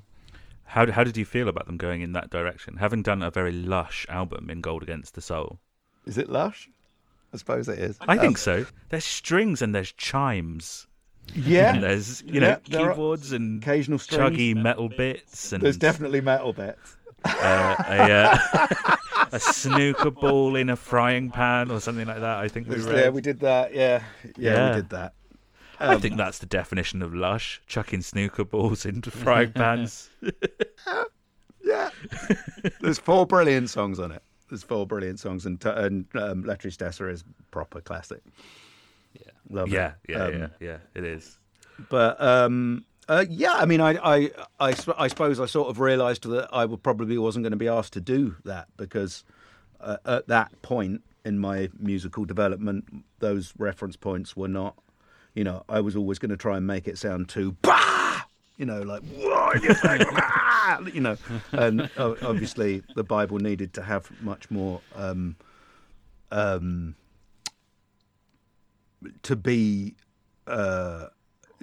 sonically aggressive in a very different way to that. Do you know what I mean? Yeah, it needed to sound less produced. Maybe? Yeah, sure. And I would have, I do, you know, now hopefully I'd have the grace to understand the what was going on. But at the time, you know, they knew I didn't, and I knew I didn't as well. So you know, but when I heard it, I mean, I went down when they were at Big Noise. I went down to see them and listen to what they were doing and stuff like that. You know, we remained very much in touch during that period. And I remember hearing early versions of Archives of Pain and stuff, and just being like, "This is brilliant."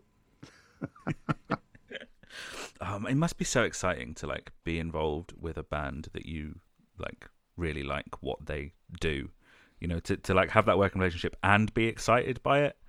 Oh yeah, I mean, they are my favourite band. I love them. You know, I love them as people, and I love the music they make, and I love the words they write. You know, they are good. They're quite good. They are good. That's the music. Good. Yeah, the music. You know, so it's the Manics. It's a ridiculously lucky.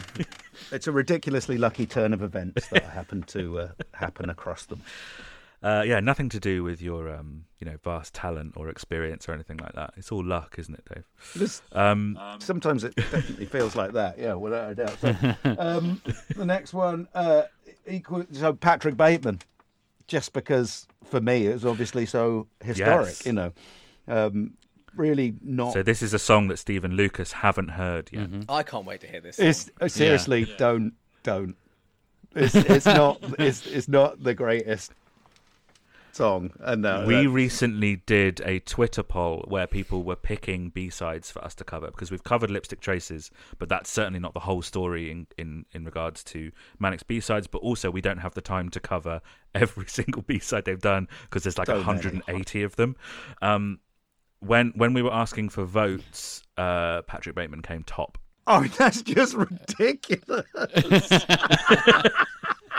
Oh no! I really by far the most number of votes. I mean, like we got a children's choir in, right? And the lyrics, yes, for the two of you that haven't heard it, the lyrics are Patrick Bateman. We are babies crippled in Christ. Patrick Bateman, therefore I must be God. Of the chorus, and so we had these kids in that were about 10 and 11. And because we were in Kent, they were all really posh kids, and quite precocious. We had about 10 of them or something. This is the very first session I've ever produced as well. We had to arrange this with the studio. Studio, just can you ask a local school? And these kids came in and Patrick Bateman, we are babies crippled in Christ. But in the third chorus, it then goes, Patrick Bateman, we're babies crippled in Christ. Patrick Bateman, I fucked God up the arse. And you can't get the kids to sing that, so I had to keep the kids stopping, sing that. You know, keep stopping the tape. I'd be like listening to the tape. Like, oh wait, stop! just so I'm excited. mad. I want to hear this one. Yeah. So mad. It's 6.5 minutes. It opens with a clip of the Star Spangled Banner. Yeah, that goes into an echo, and then it comes in with like Yeah. these sort of Metallica-esque slow sludge. Mad song. It's fucking Mad mental. song. And I thought, because I was really young, you know, and I thought it was my duty as a producer to read the book, you know, and I'm quite violence averse. And I just Right. I forced myself to That's read not the book American for you. Psycho, and it gave me nightmares for months. I was absolutely it just killed me. It absolutely killed me. Even just thinking now of the Yeah, that is a cover of the difficult book, book. that original brilliant piece of art that was on the cover. I like just shudder at the thought of it. Yeah, That's a difficult book. anyone who's only seen the film and hasn't read the book really is doing themselves a disservice not reading the book to see what they didn't have to see. I'm aware There there's are- something about rats. Oh, the rat thing was just. Oh let's God! not. Anyway, and Let's yet move on. this song is in your top 10 though. After you tell Well, me yeah, because not to to me listen it's to so it. important. Do you know what I mean? Like to me, Yeah, it was yeah. that's literally the first song I produced, like for any band. Yeah. you know. So That's mad. yeah, it was. So What a start to a career. Patrick Bateman. I love that. yeah, so it's this is a personal top 10, right? Like it's Oh yeah, absolutely. Yeah. it isn't Yeah, it would necessarily be boring if it was just Design for Life. If you tolerate Faster. motorcycle emptiness, you know, I mean, yeah, boring. completely. So Patrick Bateman. So I really love the little cover version of "Been a Sun" that we did that went out on the B-side. With the like the bluesy slide Yeah. guitar. Yeah, the sort of- Oh, cool. I liked that one. I remember that being great. Yeah, and Nirvana for me are I can show you the bit of tarmac I was driving over the first time I heard the chorus of Teen Spirit, and it changed my life. You know, it's just like absolutely very, very important band indeed. And so it was lovely to work on a good Nirvana cover, you know. James's voice on that cover is insane. I think I we mean, did James's that- voice is insane anyway, but I think we particularly did. on that cover. We did. Pretty sure I'm right in saying we did that the same week that we did the song with Tom Jones. What? well, those are two very different vibes. Wait, How- again. how was it Why haven't I recording heard Tom this Jones? song? Well, that was on. Yeah, do you know what? It's on Tom Jones' duet album, the one Yeah. that had Sex Bomb on it. That was all. It was all duets with cool indie bands at the time. So there was one, but like he did "Burning Down the House," Talking Heads with the Cardigans, and he did one with the Phonics, and we did an Elvis Skiffle era song called "I'm Left, You're Right, She's Gone."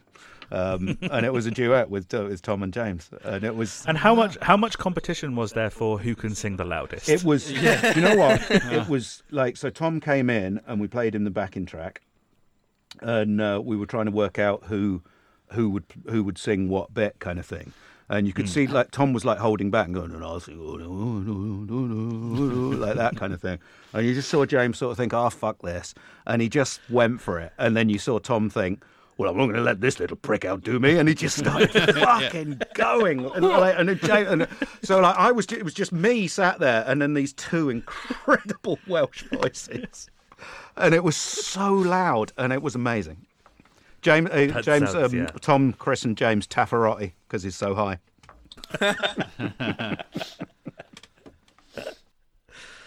But yeah, Being a Sun. That seems like it happened very quickly. It did, yeah. That's what I mean. We were just on that session. We were in Rack Studios, which was really lovely, and we just like, should we just quickly like bash that down, you know? That's cool. I like when stuff comes together like that. Okay, so you've got two left, unless you're really cheating. I think I've got 16 or 15. I think it is. Left. Not left. Yeah, no. 16 So we've got left. prologue. I mean, obviously, I've got to put Masses Against the Classes in there because it's first course. number one of the millennium, and Cool song as well. it's a brilliant song, and it sounds a bit like Nirvana, and I love Masses Against the Classes. And you know, again, happy memories. That was when James got obsessed with one guitar sound. The guitar sound in the verse we recorded 15 times. I don't know, just so many times. He just kept going back. Should we have another go at that one? Should we have another go? He says, it's not What right. was wrong with the first 14? Not quite right. Not quite right. Not quite right. Just not quite right. So it's the sound. Huh. Sound. Just go back. Just do it again. Huh. That's so interesting. That's such a little window into like how he works. And there will never again be a number one single that like opens with a Noam Chomsky sound clip and ends with an Albert Camus quote. Absolutely, absolutely. Did you ever get told in podcast he wrote faster 30 times? I have heard that. Yeah. He did. Like he really did. Because he knew the lyric was so key. He had to get it right. To the It's only record. 6 He letters, actually. so it's probably Well, we quite are easy to literally write. Oh, talking right. 30 different pieces of music that was on. That's Wait, so, crazy. so, Like wait, so when you say lines he wrote at it school 30 faster. times, he had the lyrics, Yeah, and he wrote essentially 30 different songs to those lyrics. yeah. So out Wow. there is 29 different songs. With Well, the they're not really lyrics out of there, but faster. yeah, yeah, but Well, not. there's Yeah, I mean, some- back then it would have been just written down acoustic guitar, you know. But And are those in your top 10 as well? No. Different versions of Faster.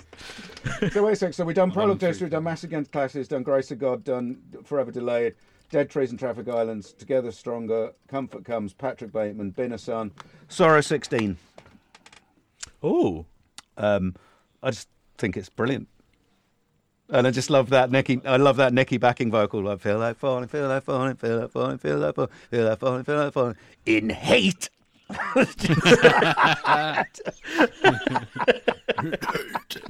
that is such an early Mannix song.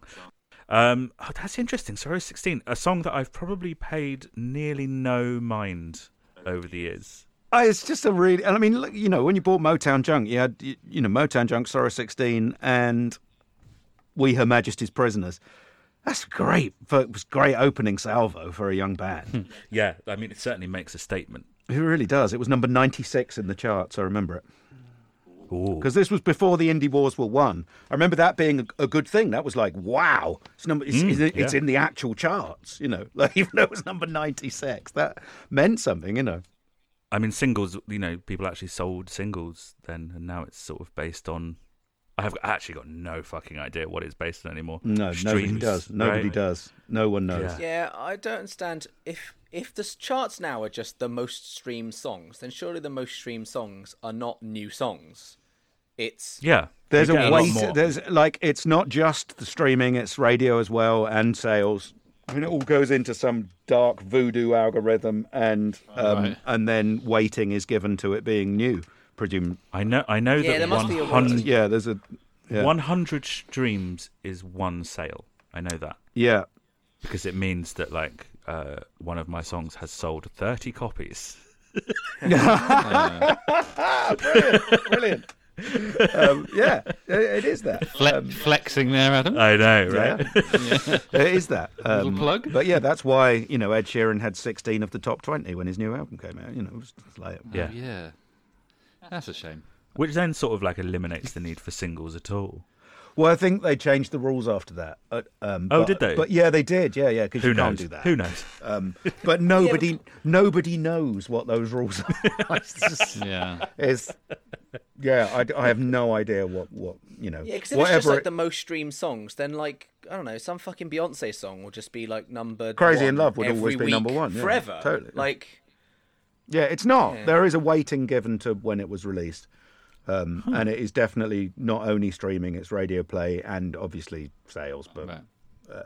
I mean, people do still release, 7-inch. Yeah. That's true. and Yeah. and I guess you can still buy a song off iTunes for 79p, right? Yeah, Can absolutely. you? No, you can. Is Yeah, that- I do it all the time when I'm giving references. Yeah, no. If an artist says to me, like a little bit more like this or listen to this, I'll always like. It's just easier than. I mean, half the time I've got the song on a CD in the house. But then I have to walk over the garden, and you just think, it's there. It's on your, it's on Wouldn't your it be easier just computer, go and to- it's 79p. Go to and you Spotify. think- well, because then it sounds like dog shit. I mean, like it really does. MP3s aren't great anyway, but Spotify is particularly fucking awful. And my only way of listening to Spotify in the computer is to take the headphone output of my computer and plug it into two inputs. So it's like taking that's something too that's much effort. awful and then making it 10 times worse. So if it's a reference thing, I'll pay me 79p. It's all right. Yeah. I mean, for a bit of behind the scenes action, but have you adjusted the way you master and produce albums to allow for streaming sounding dog shit? Because Adam, you said that that's sort of a thing that people now do. It's more in plan for it. It's more in the writing. There's this thing called the loudness penalty. Yeah. That different streaming services, the way that they manage volume or perceived volume this is not exciting stuff for Mannix fans, but is different. So the way that you limit your master affects how loud it's going to be, and that might be different on YouTube and Spotify and Deezer and whatever. It's something that cleverer people than me know about. I just mix it and then I pass it on to the mastering phase and say, can you sort all that out, please? Did you say that it has affected the writing stage? Yeah, as well? it's like it's. I mean, certainly in the pop arena, has it got to be like, playlist worthy? Because people won't listen to more than like 20 seconds, so you have to grab them in the first 20 seconds. Get to the chorus. It's like putting instrumental choruses at the start, and the "Don't Bore Us, Get to the Chorus" thing has gone into overdrive. And so those long ambient intros that I put on my songs, they're probably not doing me any favors, right? It's just in terms of the streaming shit, it doesn't. Yeah, it's so weird. The whole, I haven't got my head around it properly at all, really. It seems like that seems like a step backwards. It is, of course, it is to be influencing the writing process. Yeah, of course. Well, but I mean, equally, the writing has the medium has always influenced the writing. How so? From the quality of Motown records was better because the songs were a little bit shorter, and so the grooves could be cut in a way that the bottom end was bigger. Right, and you couldn't make a song that was too long to fit on 7 inches of vinyl, I suppose. Yeah. You would influence the medium of the album would influence the sequencing of the songs, because the playback in the center grooves is different to on the outer grooves. So you might choose songs that have different frequency balances to go into the center of the vinyl, things like that. Wow, that's very interesting. That's mad. I had never heard or considered that. Yeah, so I mean, the playback medium has always, and then as when CD came out, people expect, you wouldn't have done Super Unknown Soundgarden on vinyl, would you? Because 72 minutes long, they literally just filled the CD. And then obviously there was that window when it was really important to make sure an album sounds perfect on mini disc. That was like that 6 months. That 6 months, in 2001, very, very important. That was a shit medium, wasn't it? That's the medium that got me into the Mannix. My dad had a mini disc with 3 Mannix songs on it. Wow. Okay. Your dad. That's so depressing. What's depressing about my dad? No.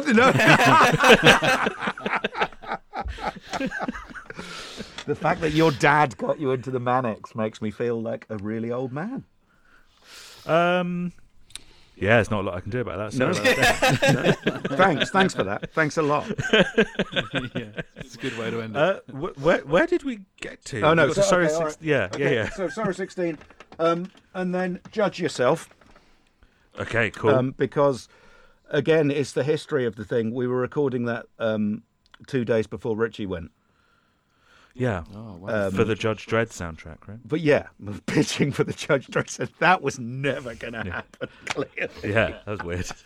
But we did a bunch of demos for stuff that went on to be on Everything Must Go. So we did the actual recording of No Surface All Feeling that week. And we did early versions of Further Away. But we did like 9 songs, including Judge Yourself, and then the following morning they went to London, and then the following morning Richie was gone. So that just feels like a kind of sad little signpost in their musical history. That one song, yeah, yeah, a watershed moment, I suppose. It kind of defines and informs the rest of their career. Of course. You know, they spend albums and albums coming to terms with that, you know. Yeah, and still now. 2-week period of time, yeah. That period of time, actually, like, is one that's always fascinated me. You know, you said you were demoing, like, maybe 9 songs, and some of them were from Everything Must Go. You know, there's this long-held narrative that Ritchie sadly disappears, and then the Manics become a euphoric, you know, rock band rather than the very dark version of the band that's on the Holy Bible. But actually, it sounded like they were kind of going that way anyway. There was always Ritchie that. Had remained. James was listening to loads of Motown at that time, anyway. But there was a pull in different directions on that session. Ritchie was talking about sounding like industrial Pantera or something like that. It was right, like, yeah. You know. 9 Inch Nails. There was probably going to be musical tension ahead further down the line, if you know what I mean. But yeah, I suppose it's not that that him leaving made them euphoric at all. It was much more that in the same way that New Order rose out of Joy Division, it was that they couldn't be that anymore and look their fans in the eyes. It had to be a complete change. You couldn't now wear the combats. You know, it was like that conscious thing to be almost man at CNA. You know, and it's like, okay, that's all gone. You know, everything must go. You know, this is a new thing now. It would be dishonest of us to do Holy Bible Mark II at this point, because you know, lyrically that was Ritchie's record, and that was, you know, when he was 25% of the band, that was what the band were. And you know, just like when Ian had gone from Joy Division, you know, New Order. Literally, yeah. They used that as a model of a way to, you know, after they decided that they were going to carry on, they used that as a kind of signpost to how to do it, you know, which is why the graphics of Everything Must Go are so influenced by New Order. Oh, interesting. Yeah. And then I suppose Judge Yourself is the last vestiges of the band that they were before that happened. Yeah.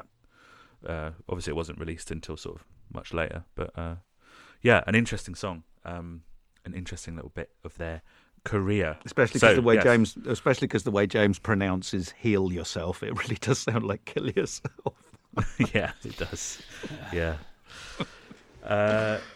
So yeah, that one, and then the version of "Out of Time" that we did for the second Help album. Oh yeah, is such a euphoric burst of just joy, and like just a real lesson in recording as well for me, because like the original was done on 4-track, and we were just to make it fun, we just set ourselves the task of a busman's holiday. Let's just remake the record. You know, we're not trying to be cool. We're not trying to, you know, let's just make it how it was. And we just kept listening to parts and saying, shit, we need baritone saxes doing this. And, you know, because it was the charity thing, we could ring people up for favours kind of thing. And, you know, oh shit, now the strings are doing this. And, you know, it took us 64 tracks to recreate this 4-track recording. You know, it was a fucking brilliant record, such a brilliant record, and I just really loved the sound of our version. And that was at a time I had an engineer who's now a really good producer called Sean Janocki, and he was the guitar player in a band I'd produced, and he phoned me up that week to say, I'm thinking of going into engineering. You know, have you got anything that you need doing? And I'd asked a few engineer friends, because I knew this work was going to be really intense. We didn't have very long to do it, and there was a lot to do. And I'd asked a few engineer friends, do you fancy engineering for me for this charity thing? And everyone was busy.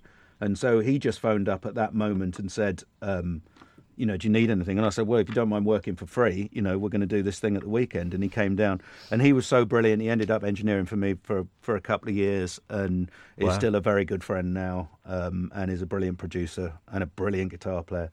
And he worked on my Roger Daltrey record. He was the guitar player on that, and loads of stuff. He engineered The Who for me, and you know, and he's a good friend. So that, you know, and I just loved the sound of that, and it was just fun. You know, it was just great fun. Oh, so many of your anecdotes end with, it was just great fun. I'm so jealous of your job. I mean, it's not what it used to be in terms of financial reward, but it's still what it used to be in terms of fun. Yeah, I suppose that's a nice little touch of sadness we've added to your job there.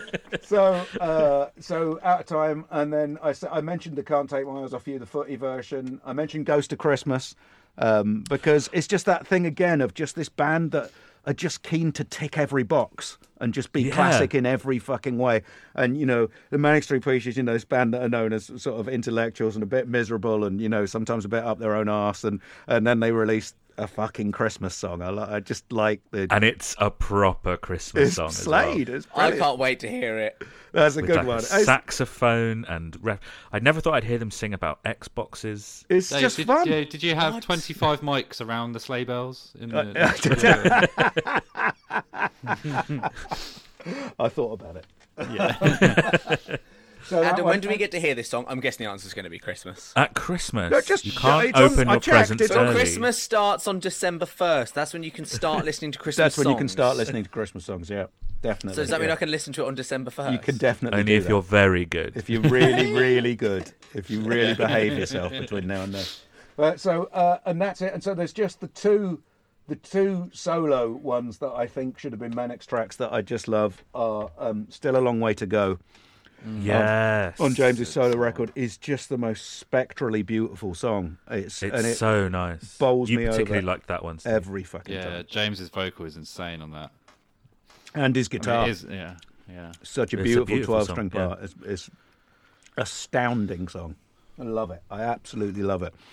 And from Nicky Wire's record, Goodbye Suicide, which Ooh, weird choice. which I think is an absolutely brilliant record, and I think it's an amazing mix by Loz Williams, who is their right-hand man, is with them every day in the studio. Doesn't get enough credit. He produced, he's got a production credit on Futurology and Rewind the Film. And and James's new solo record.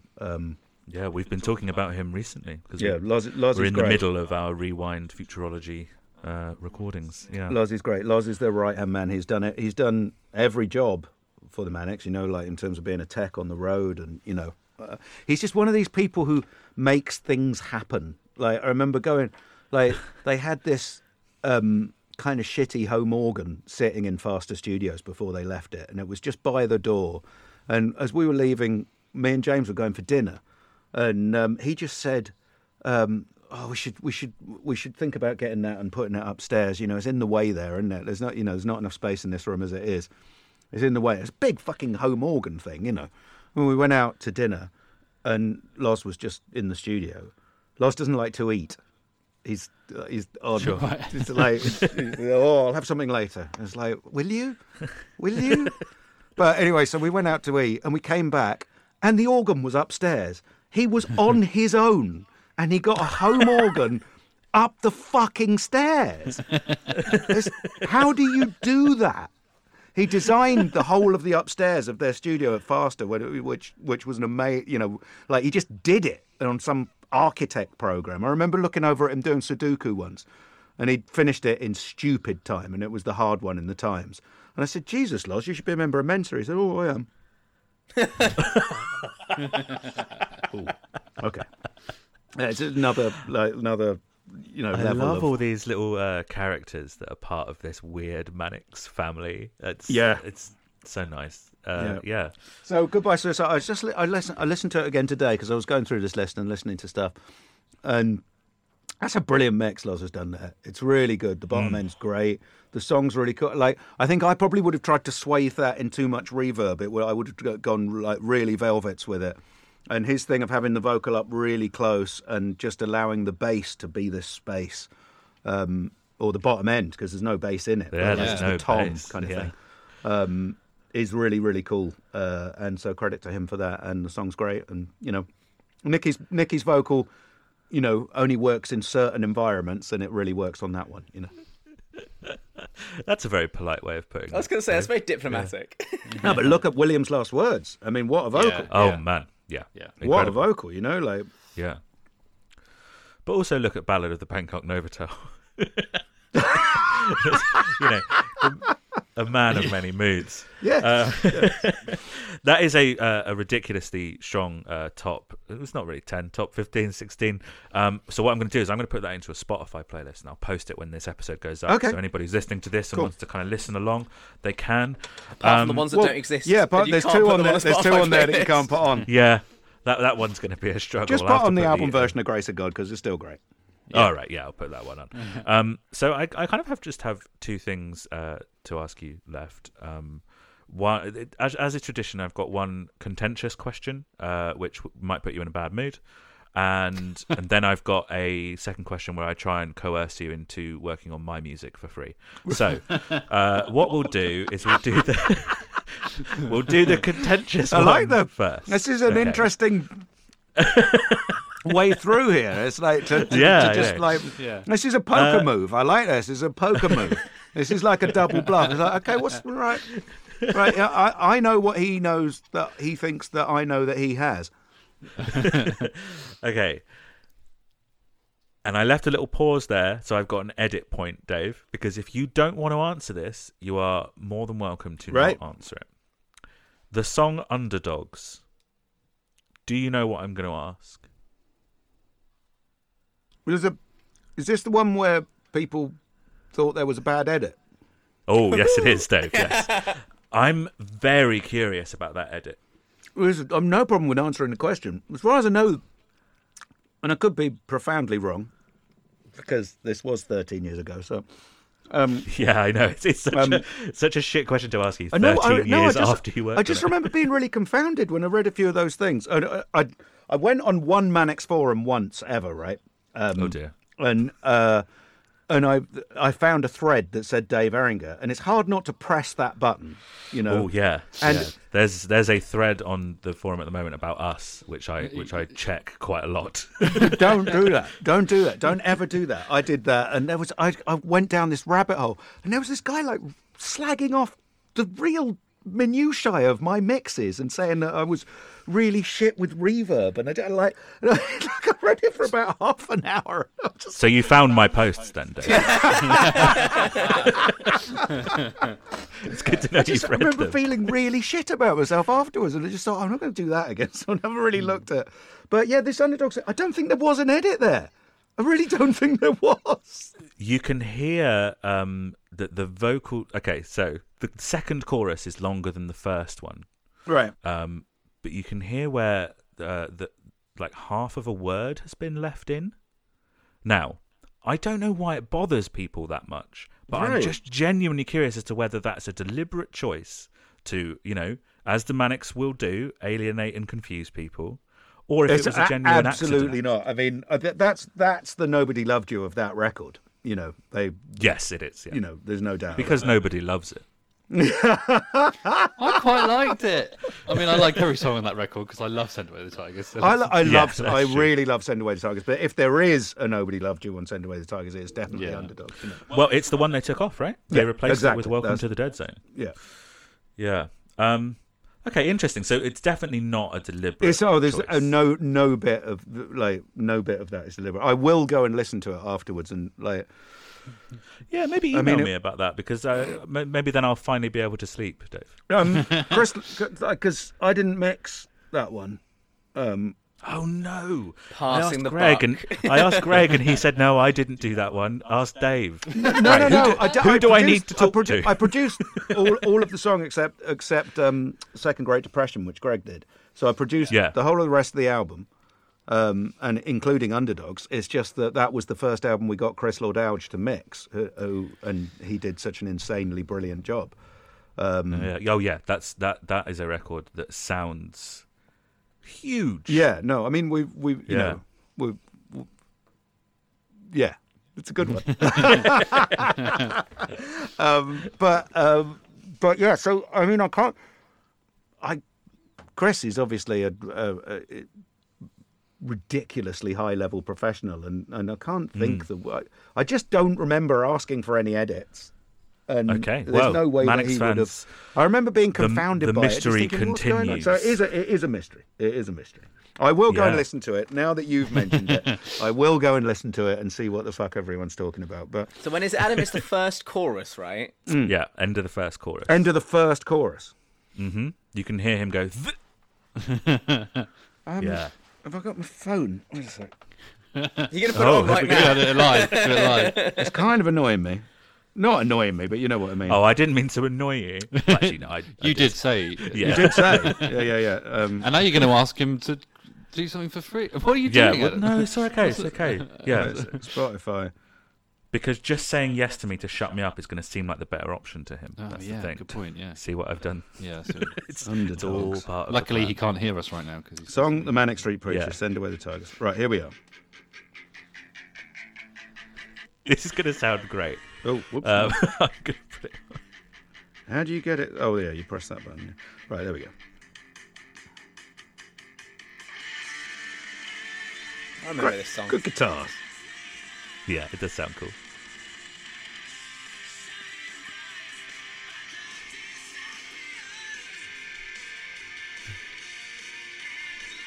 Fuck me, the guitar sounds great. Fucking hell. Coming up here, yeah? Yeah. Oh, for God's sake. That's not an edit. It's not an edit. It's not an edit. It's not.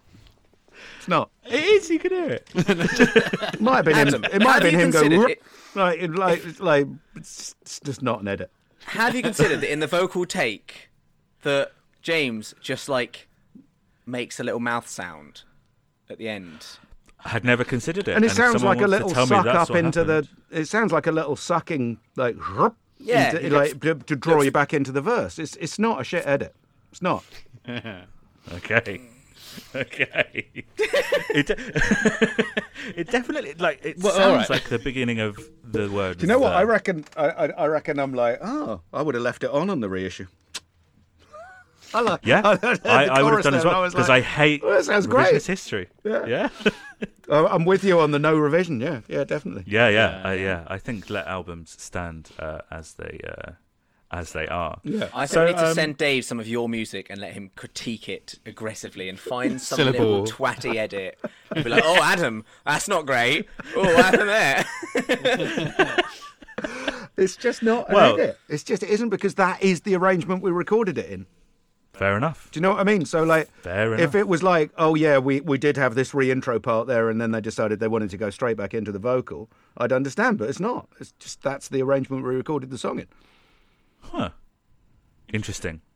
Very interesting. The mystery continues. The mystery. It's just Continues. not. I mean, it's just not an edit.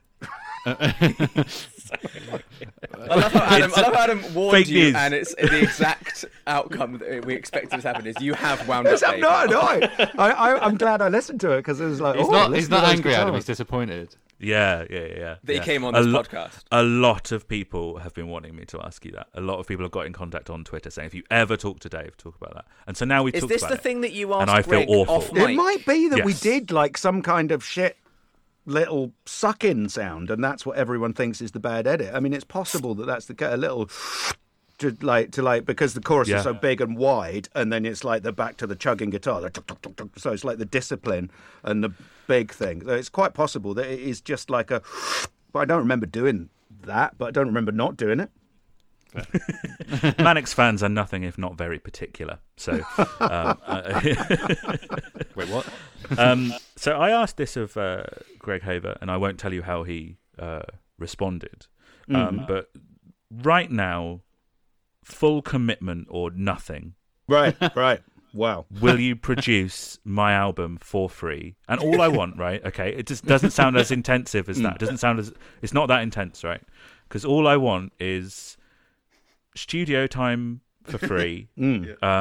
Your time For free. upwards of 6 months, because I'm very particular as well. Very.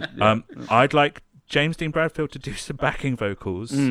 And I've written down at least 3 guitar solos, but on tracks of his choice. That's okay, good. so I'm willing he gets to pick them. This is generous. I don't feel like that's that you need to put that caveat in. Oh, really? No. Okay. So yes or no then, Dave, on that one. I'm going to say, unfortunately, the pandemic is restricting my ability to do what I would clearly love to do. It goes without saying that I'd be very happy. Well, I can come down in January. No, what I'm saying is, nothing would make me happier than being able to commit to a passion project for 6 months, because that would mean that I was financially independent, which I am far from. Right. So what my answer is that I would be ecstatic to be able to say yes to that. That's a very and you're now ecstatic because you are saying yes. Dave, thank you so much for coming on and putting up with our bullshit and contentious questions about edits in songs you did 13 years ago. Not a problem. It's not a problem. It's just it's just weird though. It is weird the things that Mannix fans in general sort of glom onto. Yeah, that's an odd one. Yeah. Of all the things that the Mannix have done and weird decisions they've made, like choice of singles on some albums and stuff. It's weird that the Underdogs edit is the one. It's the one that everyone's on about. Brilliant. Well, I'm happy to have been involved in the one that everybody's so pissed off about. Hey, people are talking about it. So that's positive. David, man, thank you so much for coming on. This has honestly been an absolute pleasure to talk to you. I was absolutely shitting myself before you joined the Zoom call, because you are a bit of a hero of mine. That's ridiculously lovely. From the incredible work that you've done with the Mannix and with loads of other artists as well. That Wilko Johnson and Roger Daltrey album is so good. Amazing. Thank you. What are we plugging at the moment, Dave? What are we plugging? Yeah, what have you got coming out? Every guest we've had on has said, "Well, COVID has stopped play, so no one's." It has. I've just done a record. With a band from Sheffield called the Sherlocks, and there's a really, really good single called "Falling" coming at some point. That I think is really good. So that there is a single out now called "Show Your Face" by the Anchoress, who sang on Dylan and Caitlin on Riff. Yes.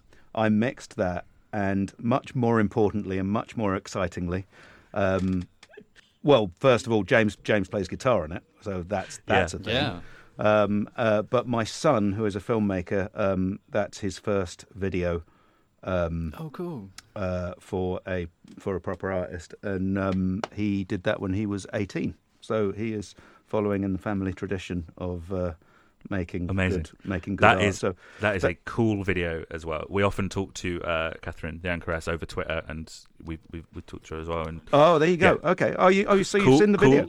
Yeah. Oh yeah, absolutely. Cool song, cool video. It's got like that sort of Bowie-esque feel. I love the way that she uses synths. It's got a magazine feel to me, like especially James's guitar part. Yeah, for sure. But yeah, so I would. So in terms of if there was one thing that I was going to push, go and watch the amazing JJ Ehringer's video for the Anchoress's "Show Your Face," and you'll be able to find a link to that in our show. Oh, that'd notes. be brilliant. That would be brilliant. Which brings us, unless there's anything else you're absolutely dying to mention, Dave, that brings us to the end of the episode. No, it's been an absolute pleasure. I never tire of talking about this band because they are my favourite band. I'll come back next week then. Yeah, great. We'll do the exact same sentence. Yeah, we'll do another couple of hours. Did you say Greg said the exact same sentence?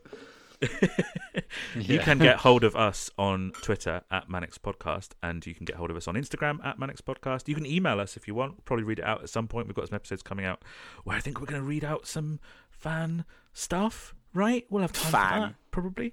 MannixPodcast@gmail.com. I meant fans of the Mannix rather than fans of us, and it sounded really like, all of our fans. Yeah. Dozens. And also, if you feel like you are 100% supporting us just by listening to this podcast, if you feel like you want to chuck us a couple of quid and you want something in return, we have lots of sort of like shit and stupid and one cool design on Redbubble. You can get them on t-shirts or face masks or jigsaw puzzles, whatever you like, really.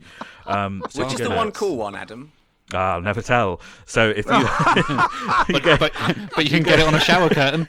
Yeah, you can. If you go to doyouloveus.redbubble.com, gmail.com. Thank you so much for listening. Thank you to Lucas and Steve, because you always join us. But thank you again, specifically David Ringer. Thank you so much for joining us. Thank you so much. Thank No you. problem. Thing It was an absolute pleasure. Absolute pleasure. Is that we live in urban hell and we destroy rock and roll.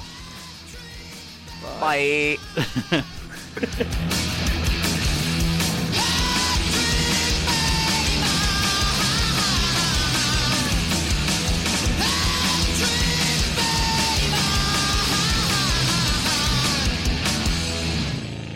I pledge allegiance to the flag of the United States of America and to the republic for which it stands, one nation, under God, indivisible, with liberty and justice for all.